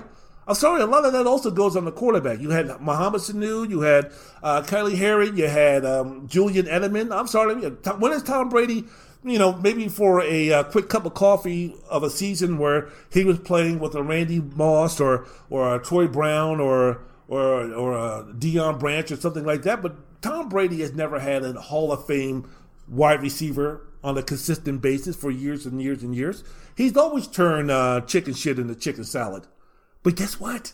He ain't 28 anymore. He's not 32 anymore. He's not 34 anymore. He's 40-fucking-3. So, yes, it's great that he's got O.J. Howard, and it's great that he has all of these, the duo and wide receiver, Mike Evans, a big target that you can throw it up to. You get Rob Gronkowski type in his prime at the wide receiver position in Mike Evans, who's big enough to where, one-on-one, one-on-two situations, if he's double-teamed, just throw it high. Evans is physical enough, he's strong enough, he's big enough, he's skilled enough, he's talented enough that he can go ahead and get the ball. But, how about that offensive line? I know that with the offensive line, they did some work in the draft to improve that, but, I still question the impact that Tom Brady can have. I think it's going to be positive. I don't think he's going to be throwing 30 fucking interceptions like Jameis Winston with, another 18 that could have been, another 18 possible interceptions that the other team dropped. But I think it's an upgrade. But how much of an upgrade? We'll see. We'll find out. How much, as I'm speaking about what's happening with the Tampa Brady Buccaneers here on Wendell's World of Sports, the podcast with yours truly, Wendell Wallace, how much impact is Rob Gronkowski and Leonard Fournette going to have? I mean, Gronkowski hadn't played 16 games since 2011. Everybody's talking about Gronk. Man's missed a year. And when he steps on the field on Sunday, that's going to be the first time. He didn't have preseason football games. Remember, we didn't have preseason football games. He hadn't played 15 games since 2015. Now all of a sudden we expect the Gronk, who's missed a year, who retired because he was so beat up. Again, in a situation like that, you can take a year off, but you don't de-age. You can heal, but you don't de-age. So the memories that we have of Gronk making these unbelievable plays, that consistency is not going to be there for Gronkowski in Tampa Bay. Why? Not because he sucks, but because he's older. And while you can heal, you still, with the multitude of injuries that you have, you can heal, but you don't de-age. And you're speaking about the health issues that Gronkowski has had through his career, and you're speaking about 2009 where he had the back surgery to address a herniated disc with nerve impingement, which caused him to miss the entire junior year in Arizona, which was the reason why he fell to the third round for the Patriots to get him. 2013, he tore his right ACL, MCL, missed 9 games total that year. 2016, herniated disc with nerve impingement, missed the final 8 games, including the playoffs, had back surgery during that season. 2018, back sprain and strain, which caused him to miss 3 games. I mean, what are we talking about here? Everybody's up there, clamoring and hallelujah and praising God for getting Leonard Fournette. If you're a Tampa Bay fan, my situation is, if it's true that Jacksonville let him go, and you can sit there talking about, well, they let him go because they're tanking for Trevor. And, but there was also a situation where, how in the world could they not have gotten anything for Leonard Fournette? The coach, Doug Marrone, for Jacksonville, he said, hey, we tried to get something for him. Nothing out there. No one wanted him. So why would I go ahead and put stock in an improvement on the running back position on a football player who no one wanted? He seems talented enough. Leonard Fournette still seems to be a beast. But there shouldn't be a red flag for Tampa Bay fans who are sitting there talking about why are we up here cheering and screaming and dancing and singing and hallelujahing about getting Leonard Fournette when no one else in the league wanted him?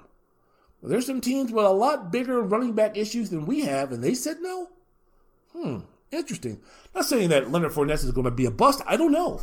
But before we start talking about win-loss total and how well Tampa Bay is going to do and how great they're going to be and all this kind of stuff, I mean, those are some of the answers those are some of the questions that need to be answered. And the only way they're going to be answered is when they start playing. And it's not going to be 1 week. It's not going to be 3 weeks. It's not going to be 5 weeks. I mean, hell, it might not even be 8 to 10 weeks before we find out definitively if this was the right move, if this was the great move, if this was the move that's paying off or not paying off. So we got a long wait. We got a long wait for those who want to sit there and start talking about, oh yeah, I'm going to sit there and tell you who's going to win this and who's going to win that. I don't do that shit.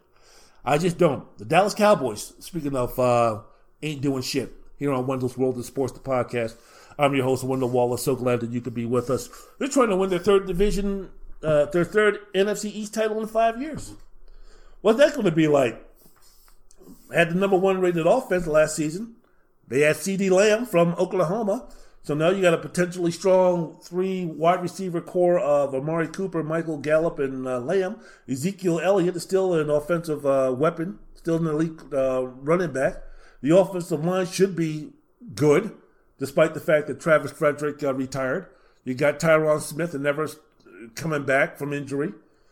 The Cowboys have a new defensive coordinator in Mike Nolan. The defense, a couple of squads throughout his career, also coached a couple of teams. He's switching. He's going to be using a 4-man front. The Cowboys haven't seen that on their defense since 2013. Well, it's going to transition into a hybrid defense that can run a 4-3 and a 3-4 defensive front. That'll be interesting. So, it's going to be interesting, man. That's the word of the day. Interesting. Say that with me, people. Interesting. Can you use that in a sentence? I find it interesting that every time Wendell talks about a female who's sexy, he goes to a fucking porn star. They're sexy. You give me a porn star. I'm going to end it with this. The word of the day, porn star. So on this podcast, if you're listening with your female and you hear me say porn star, you take your female, you take that guy into the bedroom and you get it on. Let's get it on. Oh, Marvin Gaye style. But let me end with this. I'm done talking football. Let me end with this. You put 5 females. No, you put 6 females. 3 of them models. 3 of them porn stars.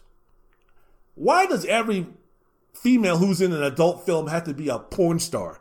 Like the WWE superstar. Not everybody who performs in the WWE is a superstar. All right?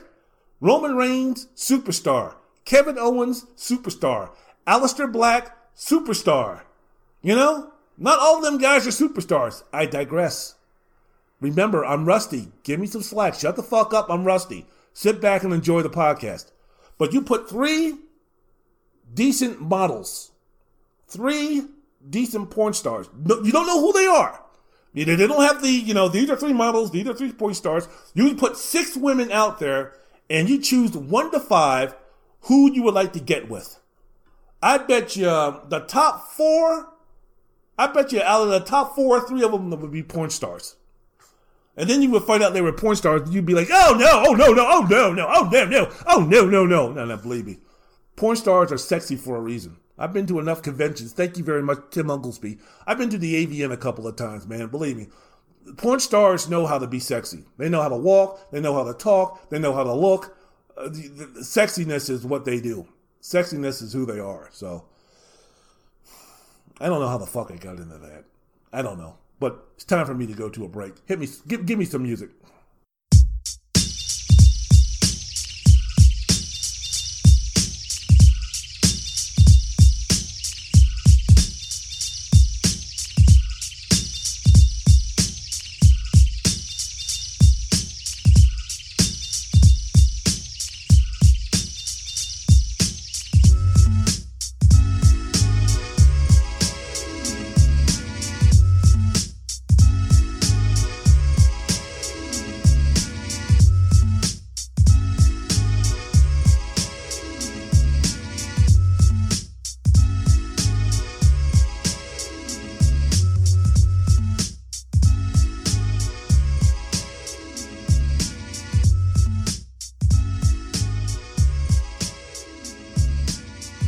Wendell's World of Sports.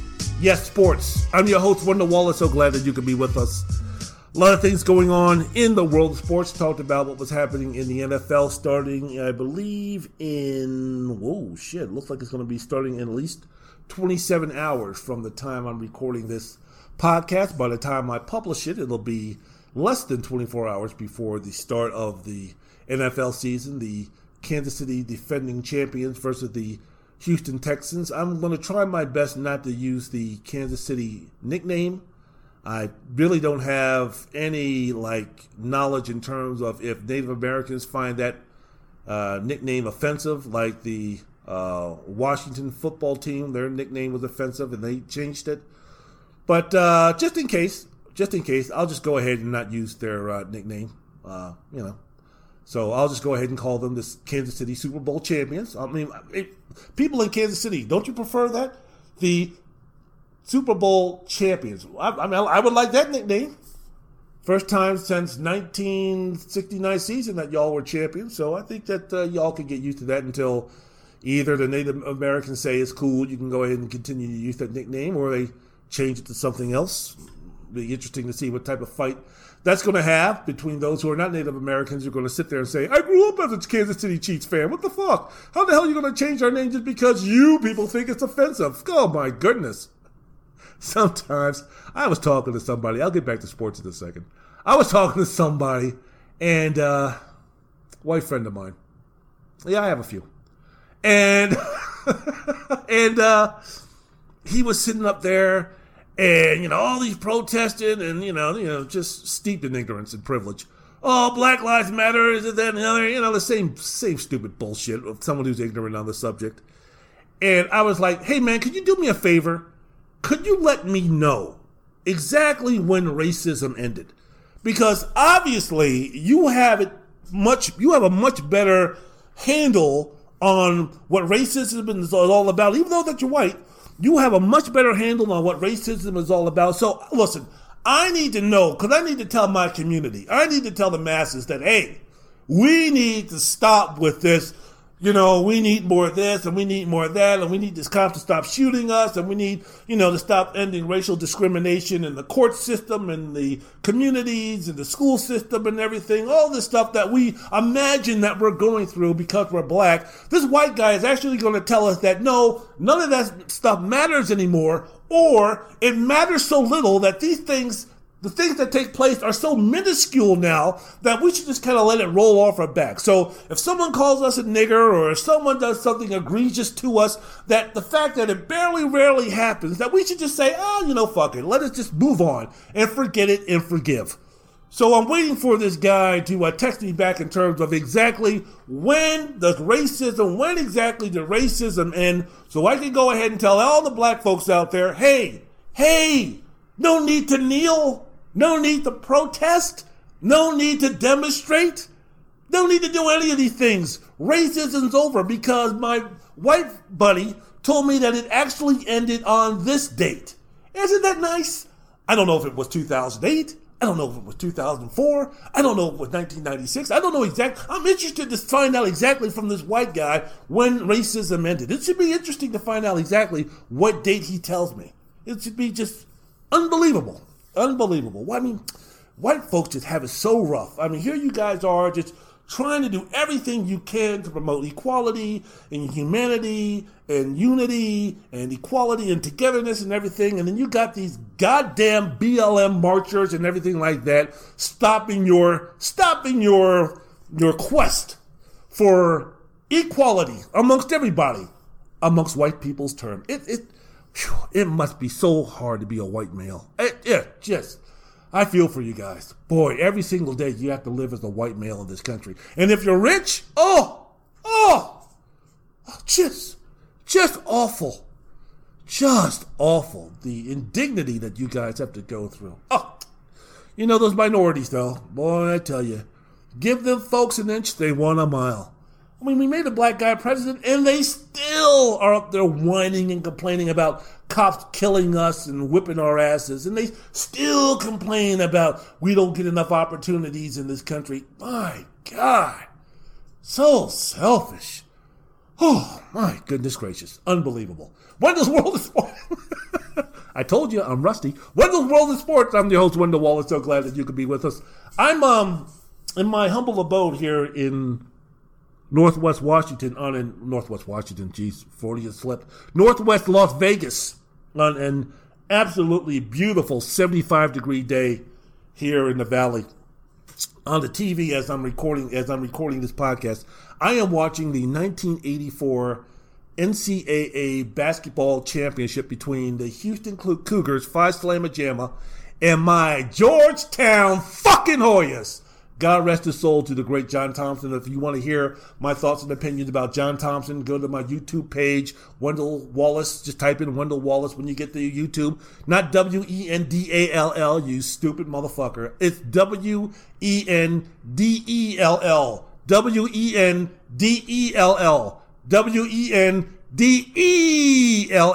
My name is Wendell, not Wendell. Wendell, Wendell Wallace, Wallace. And you can find my thoughts and feelings about Coach Thompson then. But I have to say, 1984, man. 1984 during this time, one of the happiest moments of my life. I was 15 at that time, had girls on my mind, hanging out with the fellas, hanging out with Mikel Davis and Cliff Glover and Kevin Gray and Hayden Witter and Steve Smith and Kevin New York Perkins and all those guys, and just living life, and had Narda on my mind, had Marcy on my mind, had Felisa on my mind, had Kara Ingram on my mind, had all them girls on my mind back then at 15, doing stupid shit, thinking stupid shit, but having fun.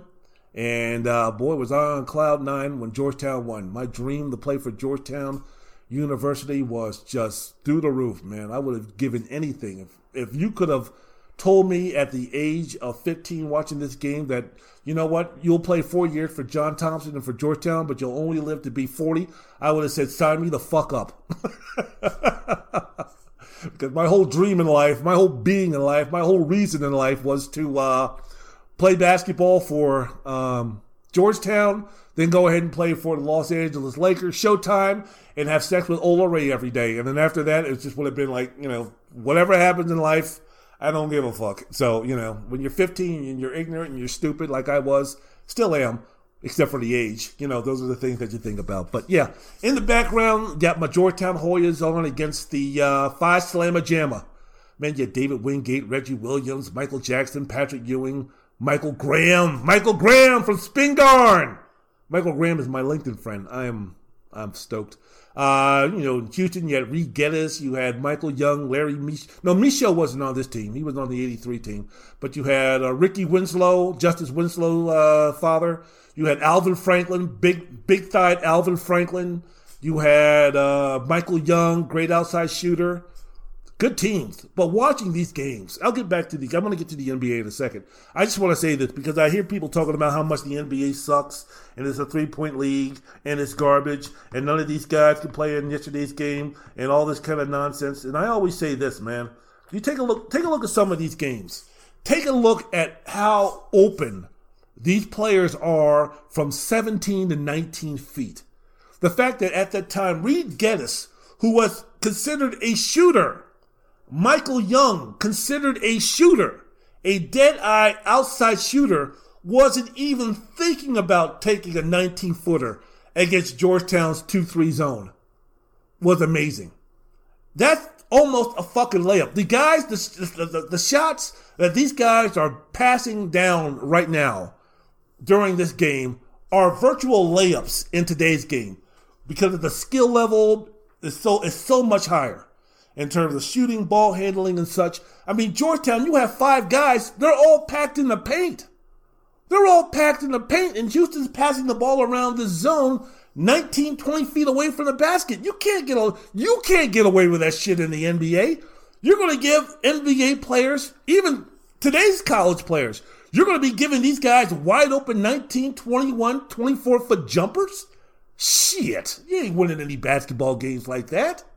But the game is so much better. The players are so much stronger. They're so much more skilled. It's just amazing. Michael Graham, the way he played, being the enforcer, he couldn't get away with that today. He just couldn't. Michael Graham as a freshman for Georgetown, I mean, he was a banger. I mean, he was a guy who was a disruptor. I mean, he wasn't a goon, but, he was one of those guys. He was the enforcer. There ain't no enforcers for the most part in the game today. The enforcers in the game today can actually play. P.J. Tucker can play. Marcus Smart can play. These quote-unquote tough guys, they're not just out there on the court to, bang on the superstars. They're out there because they're skilled basketball players.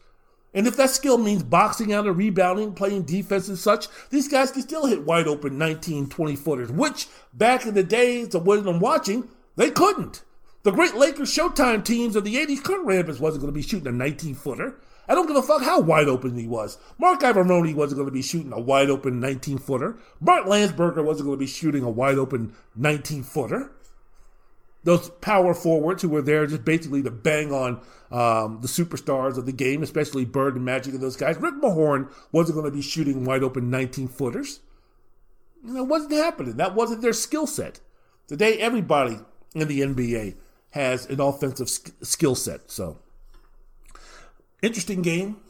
Love watching my Georgetown Hoyas play. Can't wait for the seasons to start. But, that's what I got going on right now as I'm doing this podcast. Georgetown versus Houston, 1984. God rest his soul to the great, great, great John Thompson. The great, great, great John Thompson. Wendell's World of Sports. I'm your host, Wendell Wallace. So glad that you could be with us. All right, man, let's get into the NBA very quickly. Playoff games after the boycott. Milwaukee Bucks eliminated from the playoffs, lost in 5 games to the Miami Heat. Heat closed out their semifinal series against the top-seeded, best record in the NBA Milwaukee Bucks on Tuesday, beating them 103-94 to take the series 4-1. Jimmy Butler had 17 points, 10 rebounds, 6 assists. Jay Crowder had 16. Tyler Hero scored 14. Bam Adebayo had 13. Kelly Olynyk had 12 for Miami. It's the second straight season Milwaukee has entered the postseason with the best record in the league, but failed to advance to the NBA Finals. Well, I mean, it was a bad matchup. It really was. I mean, the Miami Heat exposed the Bucks in many ways. Miami was the quicker team, the more versatile team. It seemed like they were the more hungrier team, the more athletic team. Jimmy Butler, in terms of the alpha males for each team, outplayed Giannis in the role that each had. Again, as Jimmy Butler is the alpha dog of that team. He's the leader of that team. He's the best player of that team. He's the engine of that team. So his attitude, his performances, his everything, translates down to the rest of the players on that squad. Giannis played hard. Giannis gave it everything he got, but Jimmy outplayed him. And there were a couple of instances in the series where it was kind of like, Giannis, that's not alpha dog like mentality. Game 1, when Butler was going off, why didn't Giannis say, fuck this, man, get out of the way. Wes, get out of the way. I'm guarding him. I'm taking him. And I'm not saying that, you'll hold him to nothing, but show the team that, hey, I'm the MVP. I'm the defensive player of the year. Fuck this. I'm shutting him down. Or I got him. If he's going to go off and do a thing, he's going to go off and do a thing and get the best player on the planet, the best defensive player on the planet, which is me. I'm the leader of this team. I'm dictating who's doing what on this team in terms of winning or losing. So, Wes, get the fuck out of here. Stay on the court. Get off the court. I don't give a fuck what you do. I'm going to be taking Jimmy Butler. Giannis didn't have that attitude throughout the series. What I don't understand, and Mike Budenholzer's the coach. Mike Budenholzer's the coach. You're Giannis Antetokounmpo. Man, if you go to Coach Budenholzer and says, I'm playing 48 minutes, guess what? You're playing 48 minutes. I mean, they're crushing Budenholzer about, him playing Giannis only 32 and 35 and 38 minutes. Okay, you can blame Budenholzer for that, but I also have to blame Giannis for coming up to Budenholzer and saying in the second half, hey, I ain't coming out of the game. Fuck it. I don't give a fuck. Do not take me out of the game. If you sub for me, I will not come out of the game. Period. I'm going the whole 48. Or I'm going the whole 24 in the second half. I mean, that's what Kyle Lowry is doing in Toronto. That's what Nick Nurse has Fred VanVleet doing. Those two guys aren't close to Giannis in any way, shape, or form. In a season where the season's on the line, now I know that he got hurt in Game 4, but games 1 and 2 and 3, when you see the body language, when you see the vibe that the Milwaukee Bucks were having when they figured, looks to us like Milwaukee, Miami might be the better team. It's got to be Giannis who says, fuck this, man. I'm taking this shit over. I'm putting these guys on our back. Despite all of the deficiencies I have as a basketball player on the offensive end, I'm going to take the responsibility to try to do everything. And that doesn't mean to continue to jack up three-pointers, before the defense is set with 19 on a shot clock. But he's got to impose his will in any way. It's like, okay, fuck it. If I'm not going to be able to get to the rim for flips and dips and dunks like I did in a regular season, I can then go ahead and concentrate. Instead of getting 13 rebounds a game, I can go ahead in this series and concentrate and try to get 18 or 19 rebounds a game. Instead of getting 2 block shots a game, I can try to increase that to 4. Instead of having Jimmy Butler go off, I can go ahead and try to neutralize his game. Instead of having Jay Crowder go off, I can try to neutralize his game. Any Miami Heat player that got hot, I can go ahead and try to extinguish that fire. I mean, he doesn't have to score 45 points a game to have a strong impact on the series. And I just thought that there were a lot of empty calorie moments for Giannis in this series, which is not to say that he doesn't deserve all of the accolades that he gets. Not saying that, the Milwaukee Bucks should be looking to trade him. Not saying that Giannis needs a Michael Jordan. I mean, I'm sorry, Richard Jefferson. That was one of the dumber things I've heard in this discussion in terms of, he's Scottie Pippen. He needs a Michael Jordan. Let me ask you a question, Richard. What player in the game today does not need a Michael Jordan? Who wouldn't benefit from having a Michael Jordan? LeBron James could sure use a Michael Jordan. Anthony Davis could use a Michael Jordan. Luka Doncic could use a Michael Jordan. James Harden could use a Michael Jordan. What the fuck? And that's not to say that those guys are bad. Guess what? Michael Jordan could sure use a Giannis Antetokounmpo. Michael Jordan could sure use a LeBron James. Michael Jordan could sure use a James Harden. What the fuck are we talking about? Again, why do we go to Michael Jordan?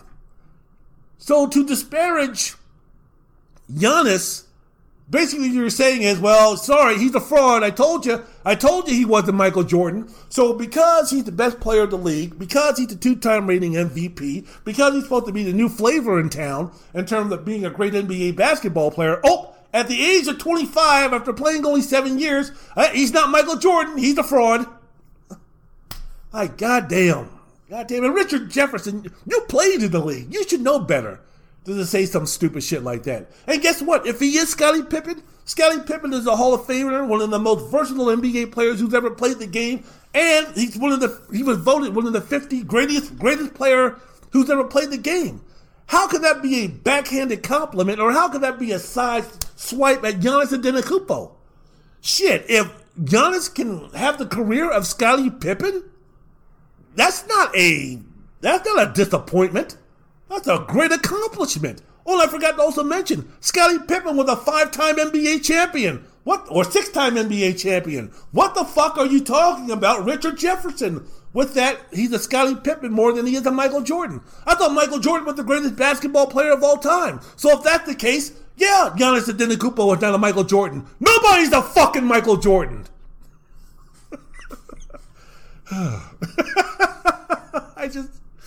I don't know. It's like when people say, he's not active in the social, he needs to be more active in social injustice and all those things. He's not a Muhammad Ali. Oh, shit. He's not a Muhammad Ali. I mean, what a fucking sellout that guy is.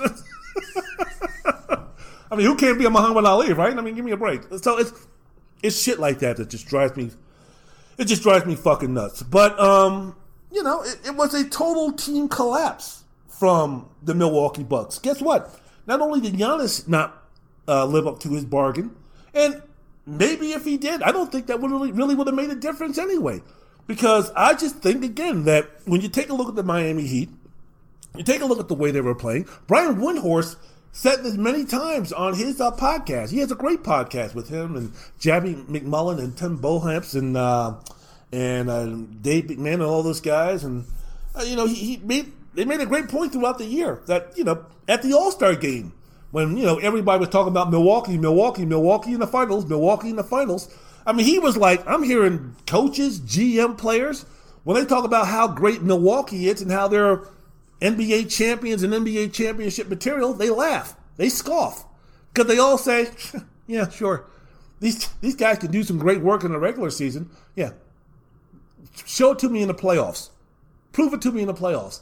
I ain't believing any of this shit that y'all are spewing about how great Milwaukee is until they prove it in the playoffs. And we think, this is coming from, Brian Windhorst was talking about, this was coming from multiple, it wasn't just James Harden, who doesn't like Giannis, but it was coming from multiple players, coaches, scouts, GMs, people in the league.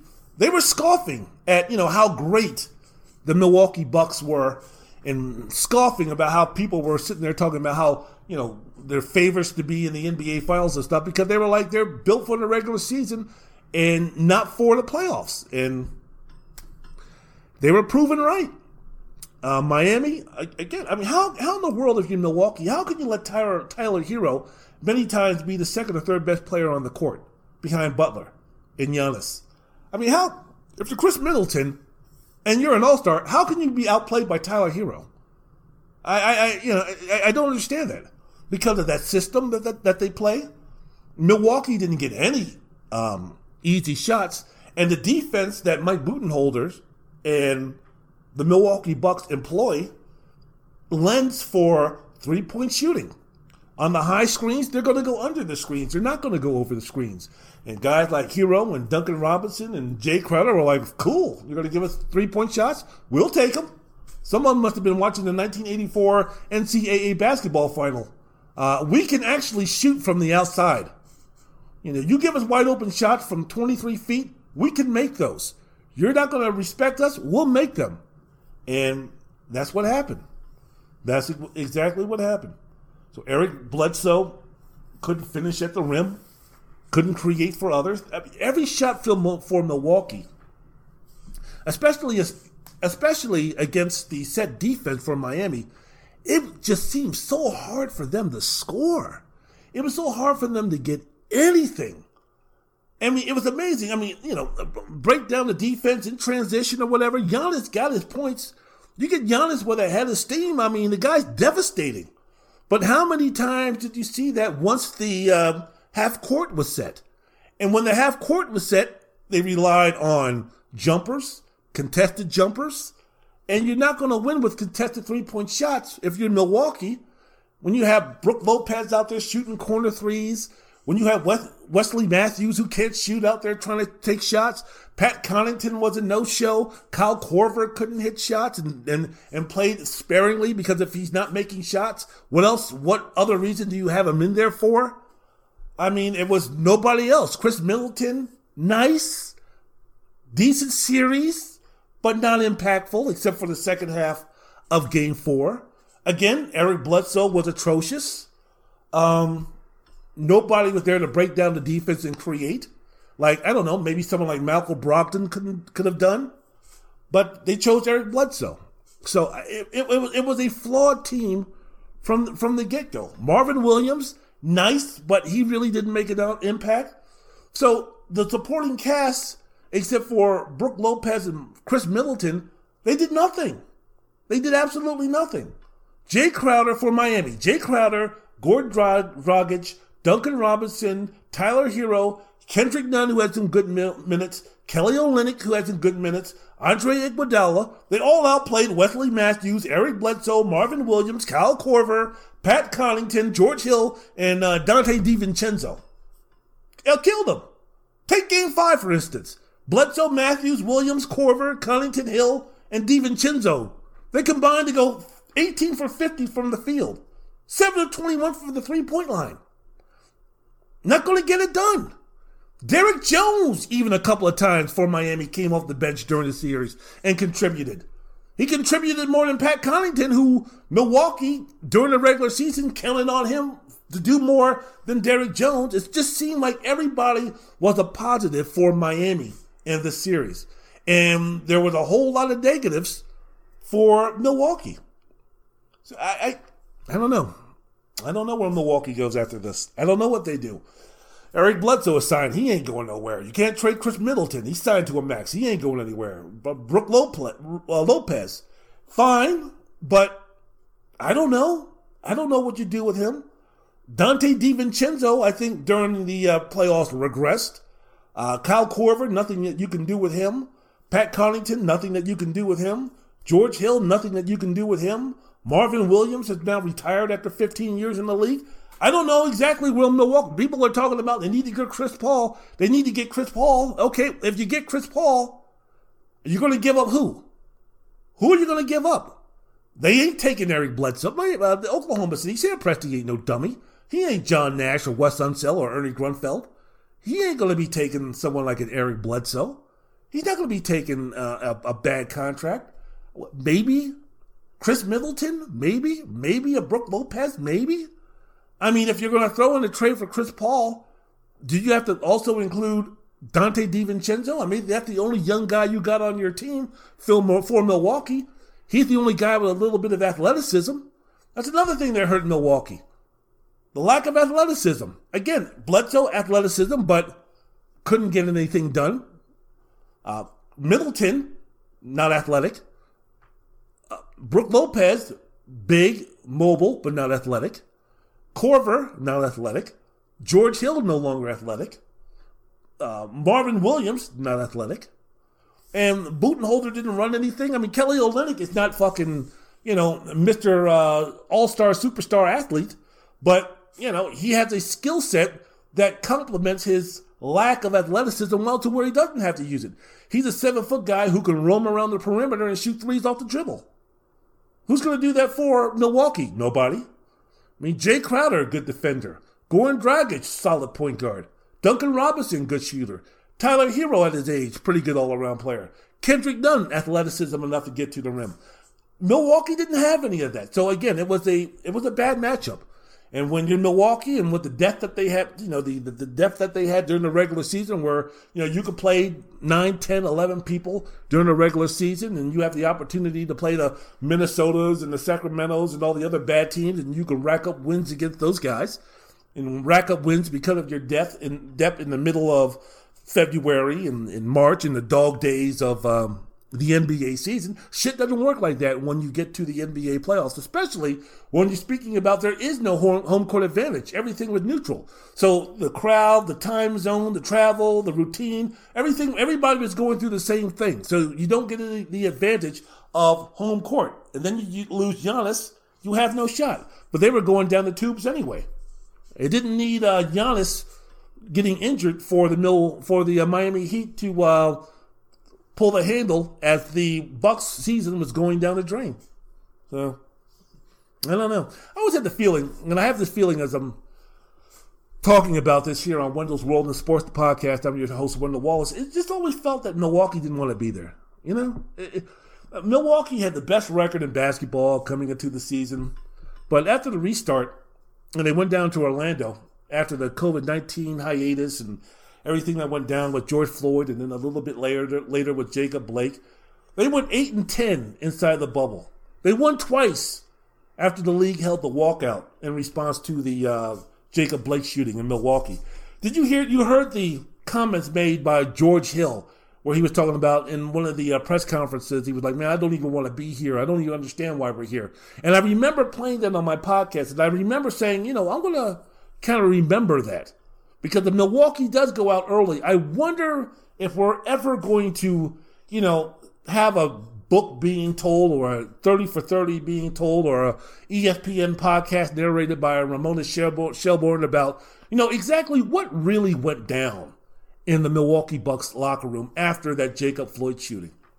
I mean, how much was the attitude of George Hill, who openly said, I don't want to be here. I don't know the reason why we're here. How much impact or effect did that have on the Milwaukee Bucks psyche and their ability to play, if any? And by the way, even if it did, fuck that shit. Bullshit. That's not the reason why you lost. Didn't help. But I don't want to sit there, in a couple of months and have Budenholzer or Giannis or Chris Middleton sit there and talk about, the situation in Kenosha with the attempted murder of Jacob Blake. I mean, after that, we were just walking around. We were zombies. We didn't want to play anymore. We weren't concentrating, this, that, and the other. Don't use that excuse. Don't go Deontay Wilder, the reason why I got my ass kicked by Tyson Fury, because I had 25 pounds of costume walking into the boxing ring. Don't give me any of that bullshit. No. You lost to a better team, but yet and still, Milwaukee just, I don't know. Maybe it was the realization that, oh shit, all the naysayers who said that we were nothing more than a regular season team, their thoughts are coming to fruition, and we're kind of bummed out about that. And there's, again, nothing really that we can do, as Tyler Hero is making us look bad, and Jimmy Butler is slapping his dick in our face, and there's nothing that we can do about it. But I don't know. But another disappointing postseason for Milwaukee, and it'll be interesting to see moving forward. I'll get to the Giannis situation in just a second. It'll be interesting to see moving forward exactly what, again, the Milwaukee Bucks are going to be doing in this situation. And I'm also, before we listen to some music, I'm interested in this. I wonder, in 3 or 4 months or whatever, I wonder if the Milwaukee Bucks are sitting around, say next week or a couple of weeks from now, and I wonder if they're going to question the move about boycotting that game a couple of weeks ago. I wonder if they're going to sit back and say, okay, was it worth it? Was it really worth it? Because I'm starting to believe, and I don't know. This is not a criticism. This is just, I'm asking you the question. And time's going to tell in terms of answering the question and giving me a definitive answer. But I'm starting to think, was the boycott really worth it? I think it was. Because for a day, for 24 hours, even if 72 hours, it's not in our mind anymore. But for 24 hours, as I mentioned on my podcast, it gave people an opportunity to talk about this. And again, we ain't changing everybody. But if what the Milwaukee Bucks did in forfeiting or boycotting that game, which caused Major League Baseball and ultimately the NHL and other things, and other sporting events to be called off, if it meant having a conversation and it affected 0.002165 of the population into saying, you know what, I hear what they're saying. You know what, I'm educated by it. You know what, I have a new form of respect. You know what, I have a new understanding. You know what, I've learned and I've grown from this because of what the boycott did. Now they got me started talking with somebody about equality, about police brutality, and because of that, I've now become a better person. I now understand, and now because of that, I can go ahead and give that attitude, my new attitude, to somebody else to move forward in this situation who might have been as out of touch, out of tune, out of date, out of everything, ignorant toward the situation. I can now help him. If it helped 0.00016 of the state of Wisconsin in terms of changing the opinion, then I think that boycott was worth it. But it's going to be interesting moving down the line to say exactly, because Jaylen Brown made the point during this, should we play or should we just boycott the season because of what happened to Jacob Blake? And Jaylen Brown, the forward for the Boston Celtics, was like, hey man, y'all got to tell me something. Are we going to be, if we end the season, how many of you motherfuckers are just going to go home and chill and relax and hang out with your girlfriend, hang out with your wife, hang out with your kids, go on vacation, get acclimated back to the life you had before the bubble? How many of y'all are going to do that instead of going out and seeing what we can do to get our message across, take it to the streets like I'm the Doobie Brothers? Because if we're going to end the season and I'm out there marching, I'm out there protesting, I'm out there doing what I can try to do to, change people's mind and bring some type of change to this culture, to this society, and I see you motherfuckers on a ship in the middle of in the middle of the French, in the middle of the Mediterranean Sea, eating lobster and hanging out with your boo and all that kind of stuff, I'm going to be like, what the fuck? So I'm wondering, moving forward, what are the NBA players and organizations doing now to deal with these issues, right? Because, Kyrie and all these guys were like, oh, we don't need to be playing. We need to be we need to be doing this. We need to be, at the forefront. We need to be making changes. Dwight Howard was saying the same thing. We need to be doing this. We need to be doing that. Well, what are the players and organizations or organizational employees from the New York Knicks and the Golden State Warriors and the Cleveland Cavaliers and the Chicago Bulls and the Minnesota Timberwolves and the Detroit Pistons, the Charlotte Hornets, not Carolina, but Charlotte Hornets, what are they doing while the league resumes to promote unity, love, harmony, togetherness in this country? I'm not asking as a criticism. I don't know. Maybe they have done something. I don't know. I have no idea. That's why I'm asking the question. This is not to insinuate that these motherfuckers ain't doing anything and this is a farce and they're full of shit and all this kind of stuff. I'm asking the question. What has Steph Curry? What has Kevin Love? What has Blake Griffin? What has all these guys? What have they done? I know Draymond Green has been on TNT. Has he done anything to try to promote racial unity? What about Klay Thompson? What about Karl Anthony Towns? What about D'Angelo Russell? What about shit? Who are those two guards that play for Cleveland? I forgot. Fuck it. I'm old. What the fuck can I say? But what have they done? And again, this is not to say they haven't done anything. I always like to know what they have done, if they have done anything, and if they haven't done anything, are they planning to do anything? Same thing with the New Orleans Pelicans and the Washington Wizards, the Memphis Grizzlies, Phoenix Suns, San Antonio Spurs, Portland Trail Blazers, Philadelphia 76ers, Dallas Mavericks, Orlando Magic, Utah Jazz, Oklahoma City Thunder. Since you guys have left the bubble, have you done anything? I know that, teams like, OKC and Utah and those guys, I mean, they've had grueling seasons and they had a grueling series. So I'm not saying that, you lose Game 7 on Saturday and then Monday you're out marching, protesting, or doing whatever. Hey, look, I understand, man. Get reacclimated with the things that are important in your life, your loved ones, your family, your children. I get all that. But moving forward now, once that becomes cool and once you become in a good place with that physically and mentally, what are you going to do? And look, I don't want you guys out there 24 hours a day, 7 days a week, out there trying to do that. That's not your job. I mean, you guys should be trying to get better as basketball players. That's to be your main thing during this off season, no matter how long or short that it is. But within working on your game, working on getting stronger, doing all the things to become a better basketball player, let's be real about it, a better employee for your boss, which is the owner of this NBA basketball team, which should be your main focus. What else are you doing in your spare time, you and your family members in the organizations, to get better? What's Greg Popovich doing? What's Monty Williams doing? What's Rick Carlisle doing? What's Steve Clifford doing? What's Quinn Snyder doing? What are those guys doing? What's John Morant doing? What is Devin Booker doing? Again, work on your game. Work on your coaching skills. No question about it.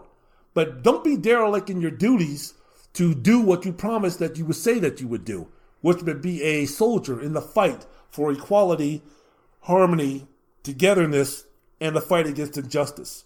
And that doesn't mean going out there and looting and destroying and shouting and screaming and putting down Jews or anything like that. Just, I'd just like to know what you're doing. That's all. That's all. And again, this is not something to say that, and I'm not insinuating that you guys aren't doing anything, you're not planning to do anything, and y'all are full of shit. Not that at all. I'm just interested, And I'm really interested, when everything is all said and done, exactly how many players were kind of like, hey, man, can we just drop the social bullshit and just kind of get back to playing basketball? The NBA is not a monolith. I'm quite sure there were many players, and maybe this discussion and revelation will be before the season starts next season, but how many of the players were really committed to the message of social injustice and reform? And I'll be honest, I'll be real, I question some of the European players. And I'm not saying that, Gordon Dragic and Luka Doncic and Bojanovic or any of those guys. I'm not saying those guys are like, man, I don't give a fuck. Do I look black to you? Why do I give a fuck? I'm not saying that at all. But what I am saying is, look, when the season's over, I mean, Kristaps Porzingis, Luka Doncic and those guys, they're going. They're going back to Slovenia or Germany or wherever the hell they're from. I mean, they ain't hanging around the United States. They got family and friends back in their home countries. So what are they going to do in terms of fighting for racial injustice here in America? If I'm Luka and those guys, I'm like, man, I'm going to go home and I'm going to see my mom and my dad and hang out and see my hometown and get better as a basketball player. And I'm going to do that in Slovenia, and I'm going to say, see y'all in training camp. I mean, aren't you going to march with us? Hey, we're all planning a march down here in Dallas, in September. Luka, you going to be with us? Hey, man, I'm in Europe, Good luck to you guys. I'm with y'all. Good luck, blah, blah, blah. But, I'm in Slovenia, chilling, working on my game. What do you want me to do? And for black folks, before they get all bent out of shape, it would be the same way if if I was playing in China, or if I was playing in Japan, with what's going on with the oppression of people in Hong Kong by China. I mean, I'm like, damn, that sucks. Damn, that's horrible. Being a black man, kind of know what you're going through when you're speaking about oppression and discrimination and all those type of things. But, when the season's over, I'm out of here. I don't have the same fervor and the same vigor and the same passion that Japanese people have, because I'm not Japanese. I don't live in Japan, and I'm not being oppressed by Chinese people. So, again, I feel for you. I hate it. It's wrong. It's horrible. But when the season's over, I'm going back to Maryland, and I'm going to relax, and I'm going to see my wonderful, beautiful, talented, awesome, fantastic, gorgeous, intelligent goddaughter, Sydney. I'm going to hang out with my brother, Mikel Davis. I'm going to check on my mom and see if she's doing all right. And I'm going to, get better as a basketball player, and I'll see y'all when the season starts. You're not going to be protesting on the streets of Hong Kong? No, not really. Not really. Not really. No, sorry. Would love to, but no, that's okay. So I can't sit there and fault the European players if they're not, 100% totally down with, yeah, man, black folks this and black folks that. I mean, good luck to y'all, really. But I'm heading back overseas and hanging out with my boys. So good luck to you. Love you. But, be the same thing. Native Americans are going through the same shit, right? I mean, black folks, black communities. I mean, how much do we really give a fuck about the Native Americans and what they're going through and what they're fighting for? How much support are we giving them?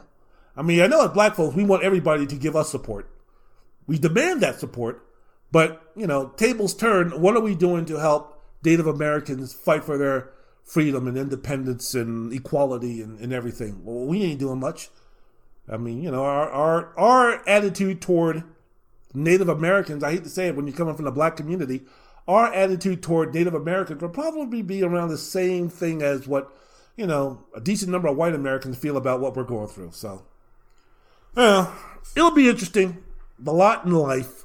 Some of the things that you think about in life. But the Milwaukee Bucks are out. The Milwaukee Bucks are gone. And what does that mean for Giannis? Do the Bucks have to trade Giannis? Does Giannis even want to stay in Milwaukee? Interesting. Very interesting. Yeah.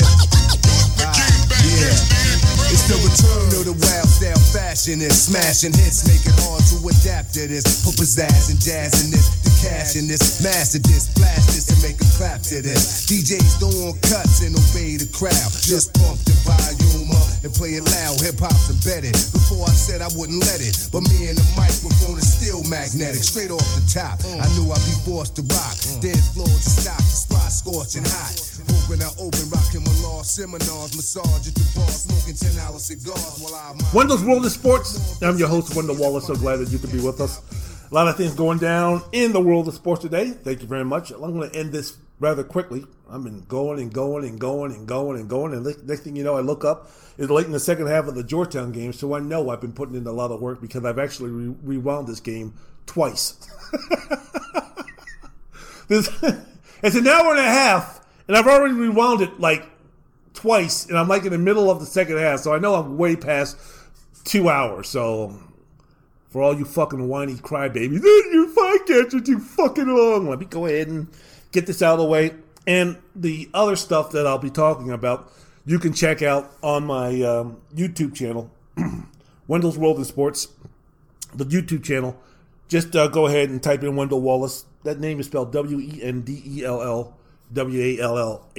I'll be talking about a little bit more what I'm going to be talking about more in depth on the video version of this podcast, probably in the next 24 hours. So, quickly, let me end with this, man. So what we're going to do about Giannis, what's going to be happening with Giannis? Look, Giannis already told Chris Haynes of Yahoo Sports, he ain't going nowhere. In fact, if I could pull up the quote he said, he told Chris Haynes of Yahoo Sports after the loss that ended the season, he said it's not happening. When asked, are you going to look to be traded? Are you going to be looking to move or anything like that? Looking to go to another team? Are you going to LeBron? Are you going to Kawhi? Are you going to KD? Are you going to Kyrie?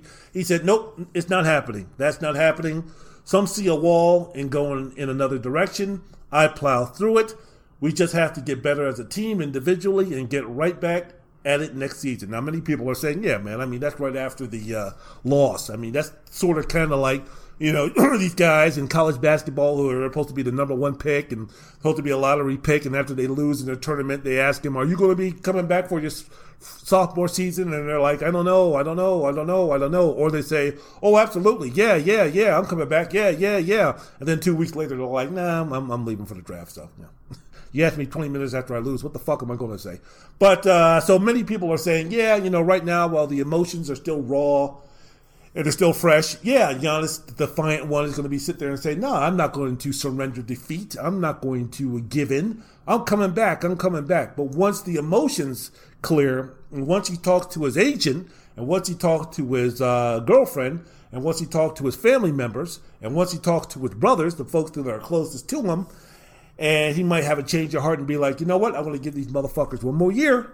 But if we don't get any closer, I'm out of here. Dallas, get ready. The Clippers, get ready. The Knicks, please. So, that's what he said. Some see a wall and go in the other direction. I plow through it. We just have to get better as a team, individually, and get right back at it next season.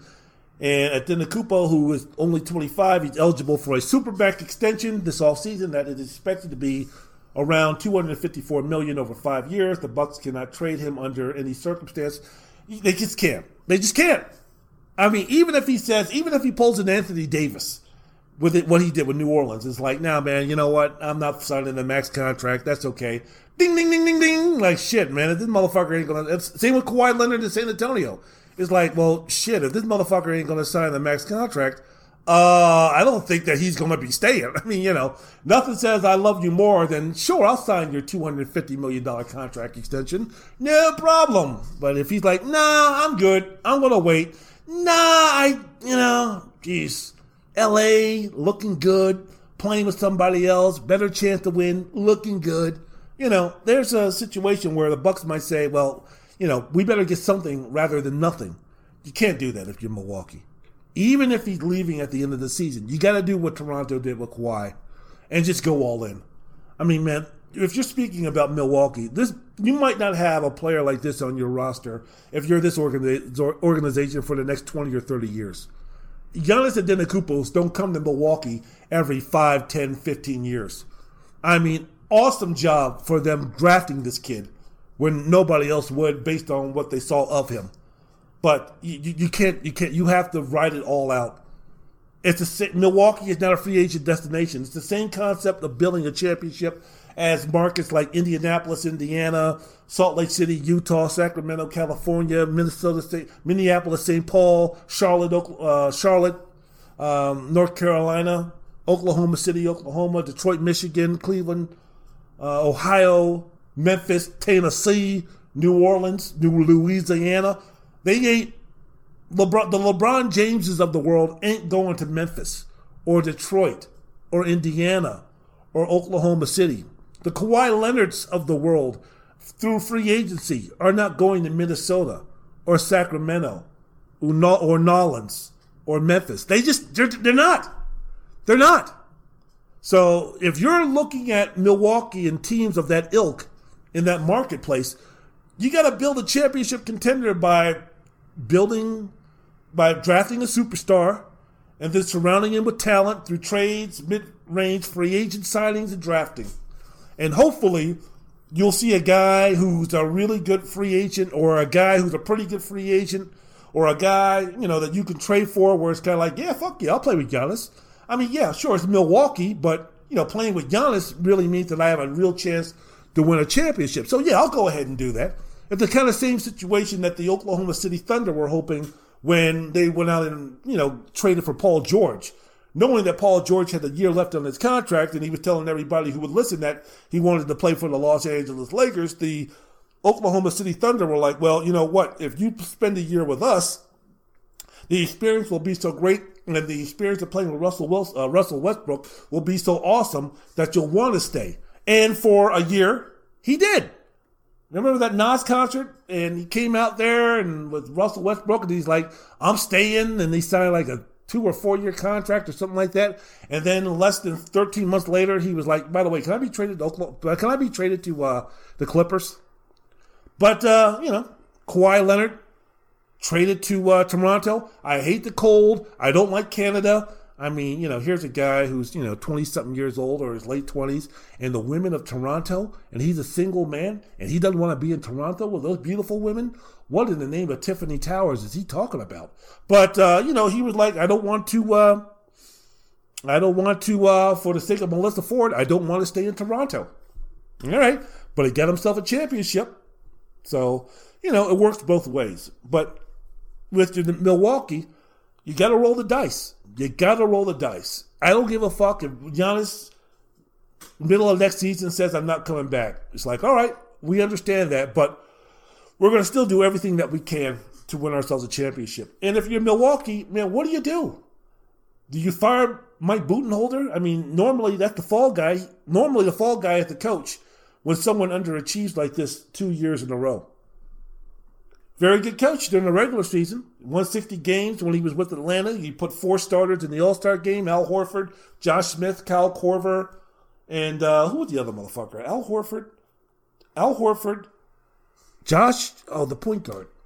Oh, the point guard who's now played a little bit in Minnesota. And I don't know where the hell he is now. See his face, but don't remember his name. But basically, he put Kyle Korver, Paul Millsap, Al Horford, and Jeff Teague. Jeff Teague in the All-Star game. So, he can coach. He went to Milwaukee. The team went from 44 wins to 60 wins in the first season. And he was 56-17 in the second season with a net rating of a plus 9.5. But, I mean, some guys were built for the regular season and some guys weren't built for the playoffs.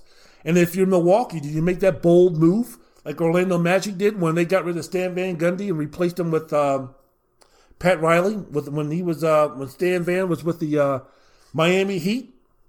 Who knows, man? Who knows? But there's not a Pat Riley anywhere in the Milwaukee Bucks organization.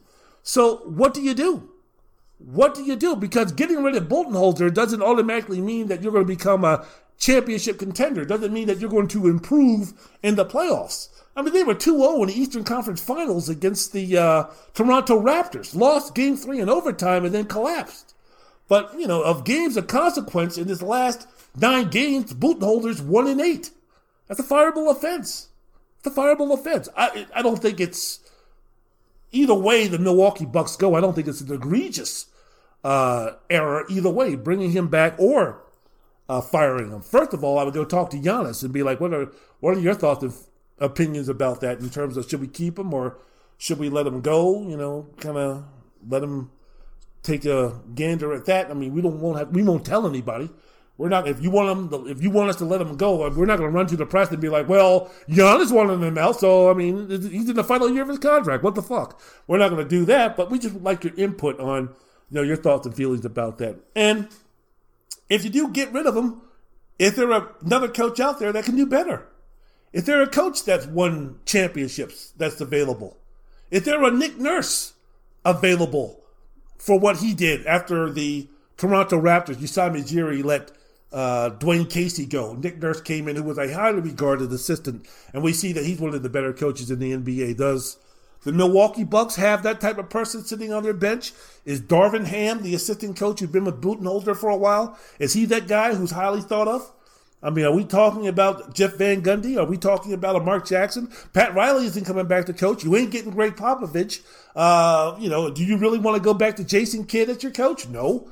Do you want to go with Mark Jackson? No. Do you want to... Quinn Snyder ain't going nowhere. Rick Carlisle ain't going nowhere. Nick Nurse ain't going nowhere. Doc Rivers ain't going nowhere. Brad Stevens ain't going nowhere. Do you maybe go get a Byron Scott? No. So, firing him is the easy part. You go out and get yourself Ty Lue, who's won a championship with the Cleveland Cavaliers, has worked with LeBron James, superstars like LeBron James. He's reportedly interested in the Philadelphia 76ers job. Do you make a move to try to get him if you're Milwaukee? If you let Budenholzer go? Do you go out and get Mike D'Antoni, who's going to be a free agent after the season, hasn't been re-signed or hasn't been offered a contract extension by Houston? And if the Rockets do lose in the second round to the Lakers, my gut feeling is they ain't bringing D'Antoni back, which would be a huge mistake. But if you haven't signed him now, what makes you going to sign him after they lose a playoff game in 5 or 6 games? So if that's the case, and if D'Antoni, who said he still wants to coach, do you bring him over to Milwaukee? They need a point guard. If you do, well, then they go out and get themselves Chris Paul, as many people have been reporting. Indiana's really interested in D'Antoni, so they're going to have a little competition. The Chicago Bulls would be interested in D'Antoni. There'd be a lot of teams that would be interested in D'Antoni. Again, Darvin Ham, someone who would command instant respect from the current players with his voice and manner as a hard-nosed NBA vet. Someone like Darvin Ham who, worked and worked and worked his way, and that's the only reason why he stayed as long in the league as he did, through his work ethic. PJ Tucker type. Brings some strong developmental background as a longtime assistant to Budenholzer, who offers an annual clinic in the art of team building and management. His relationship with Giannis, if it's strong enough, would you bring him in based on that? Adrian Griffin, the assistant coach for Nick Nurse, head assistant coach. Van Gundy has been the Team USA head coach for the past few years, so he hasn't been disconnected from the game. Chris Finch, currently an assistant coach with the New Orleans Pelicans. He's viewed as a Nick Nurse type, outside-the-box thinker, spent several years head coaching overseas, a standout run in the G League. He had much more of an American presence than, say, someone like a David Blatt, who was a superstar overseas but never really adapted to the NBA coaching style and structure. So it'll be interesting. So, the Bucks have themselves a way to go, but they made their own mistakes, giving Eric Bledsoe all that money and letting Malcolm Brogdon go. It was a big deal. All right, I'm done. I'm out of here. You can check out a little bit more of what I'm putting down in terms of the NFL and the NBA and the playoffs. Not really touching the Lakers and Houston. I'll save that for the YouTube podcast. I have my thoughts and feelings about that. Going to wait probably until the end of the Boston-Toronto game and the LA Clipper-Denver Nugget game. I'll probably have that content also on my YouTube channel. That's Wendell Wallace, WENDELL WALLACE on YouTube. I'll go ahead and have some content about that. So, yeah, it'll basically be about that. So I've talked long enough. It was good to be back. It's great to be back. Be good to yourselves. Be good to each other. Listen, learn, listen. I appreciate each and every one of you.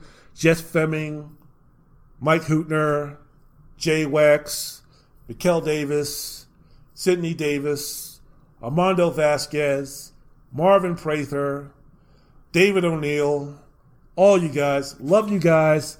Miss you guys. Glad to know you guys. And, I'm a better person because of you guys. Not to mention my mom and dad, my family, my cousins, my uncles, my aunts, and everything. So, if you got some time, let them know by speaking, showing somehow, some way that you're important to them. And, man, always please remember, man, even if you're speaking with someone of the opposite sex and it's like your intentions are like bottom of the barrel, man, sometimes just having one person think that you're a superstar, think that you're beautiful, think that you're desirable. Even if that person didn't even think that you are desirable for them, the fact that they know at least one person has high regard for you as a person, as a human being, that goes a long way. So what I'm saying is, if you want to flirt with a beautiful young thing, male or female, flirt away. Sometimes it can mean a lot, even if the intentions are shallow. Music!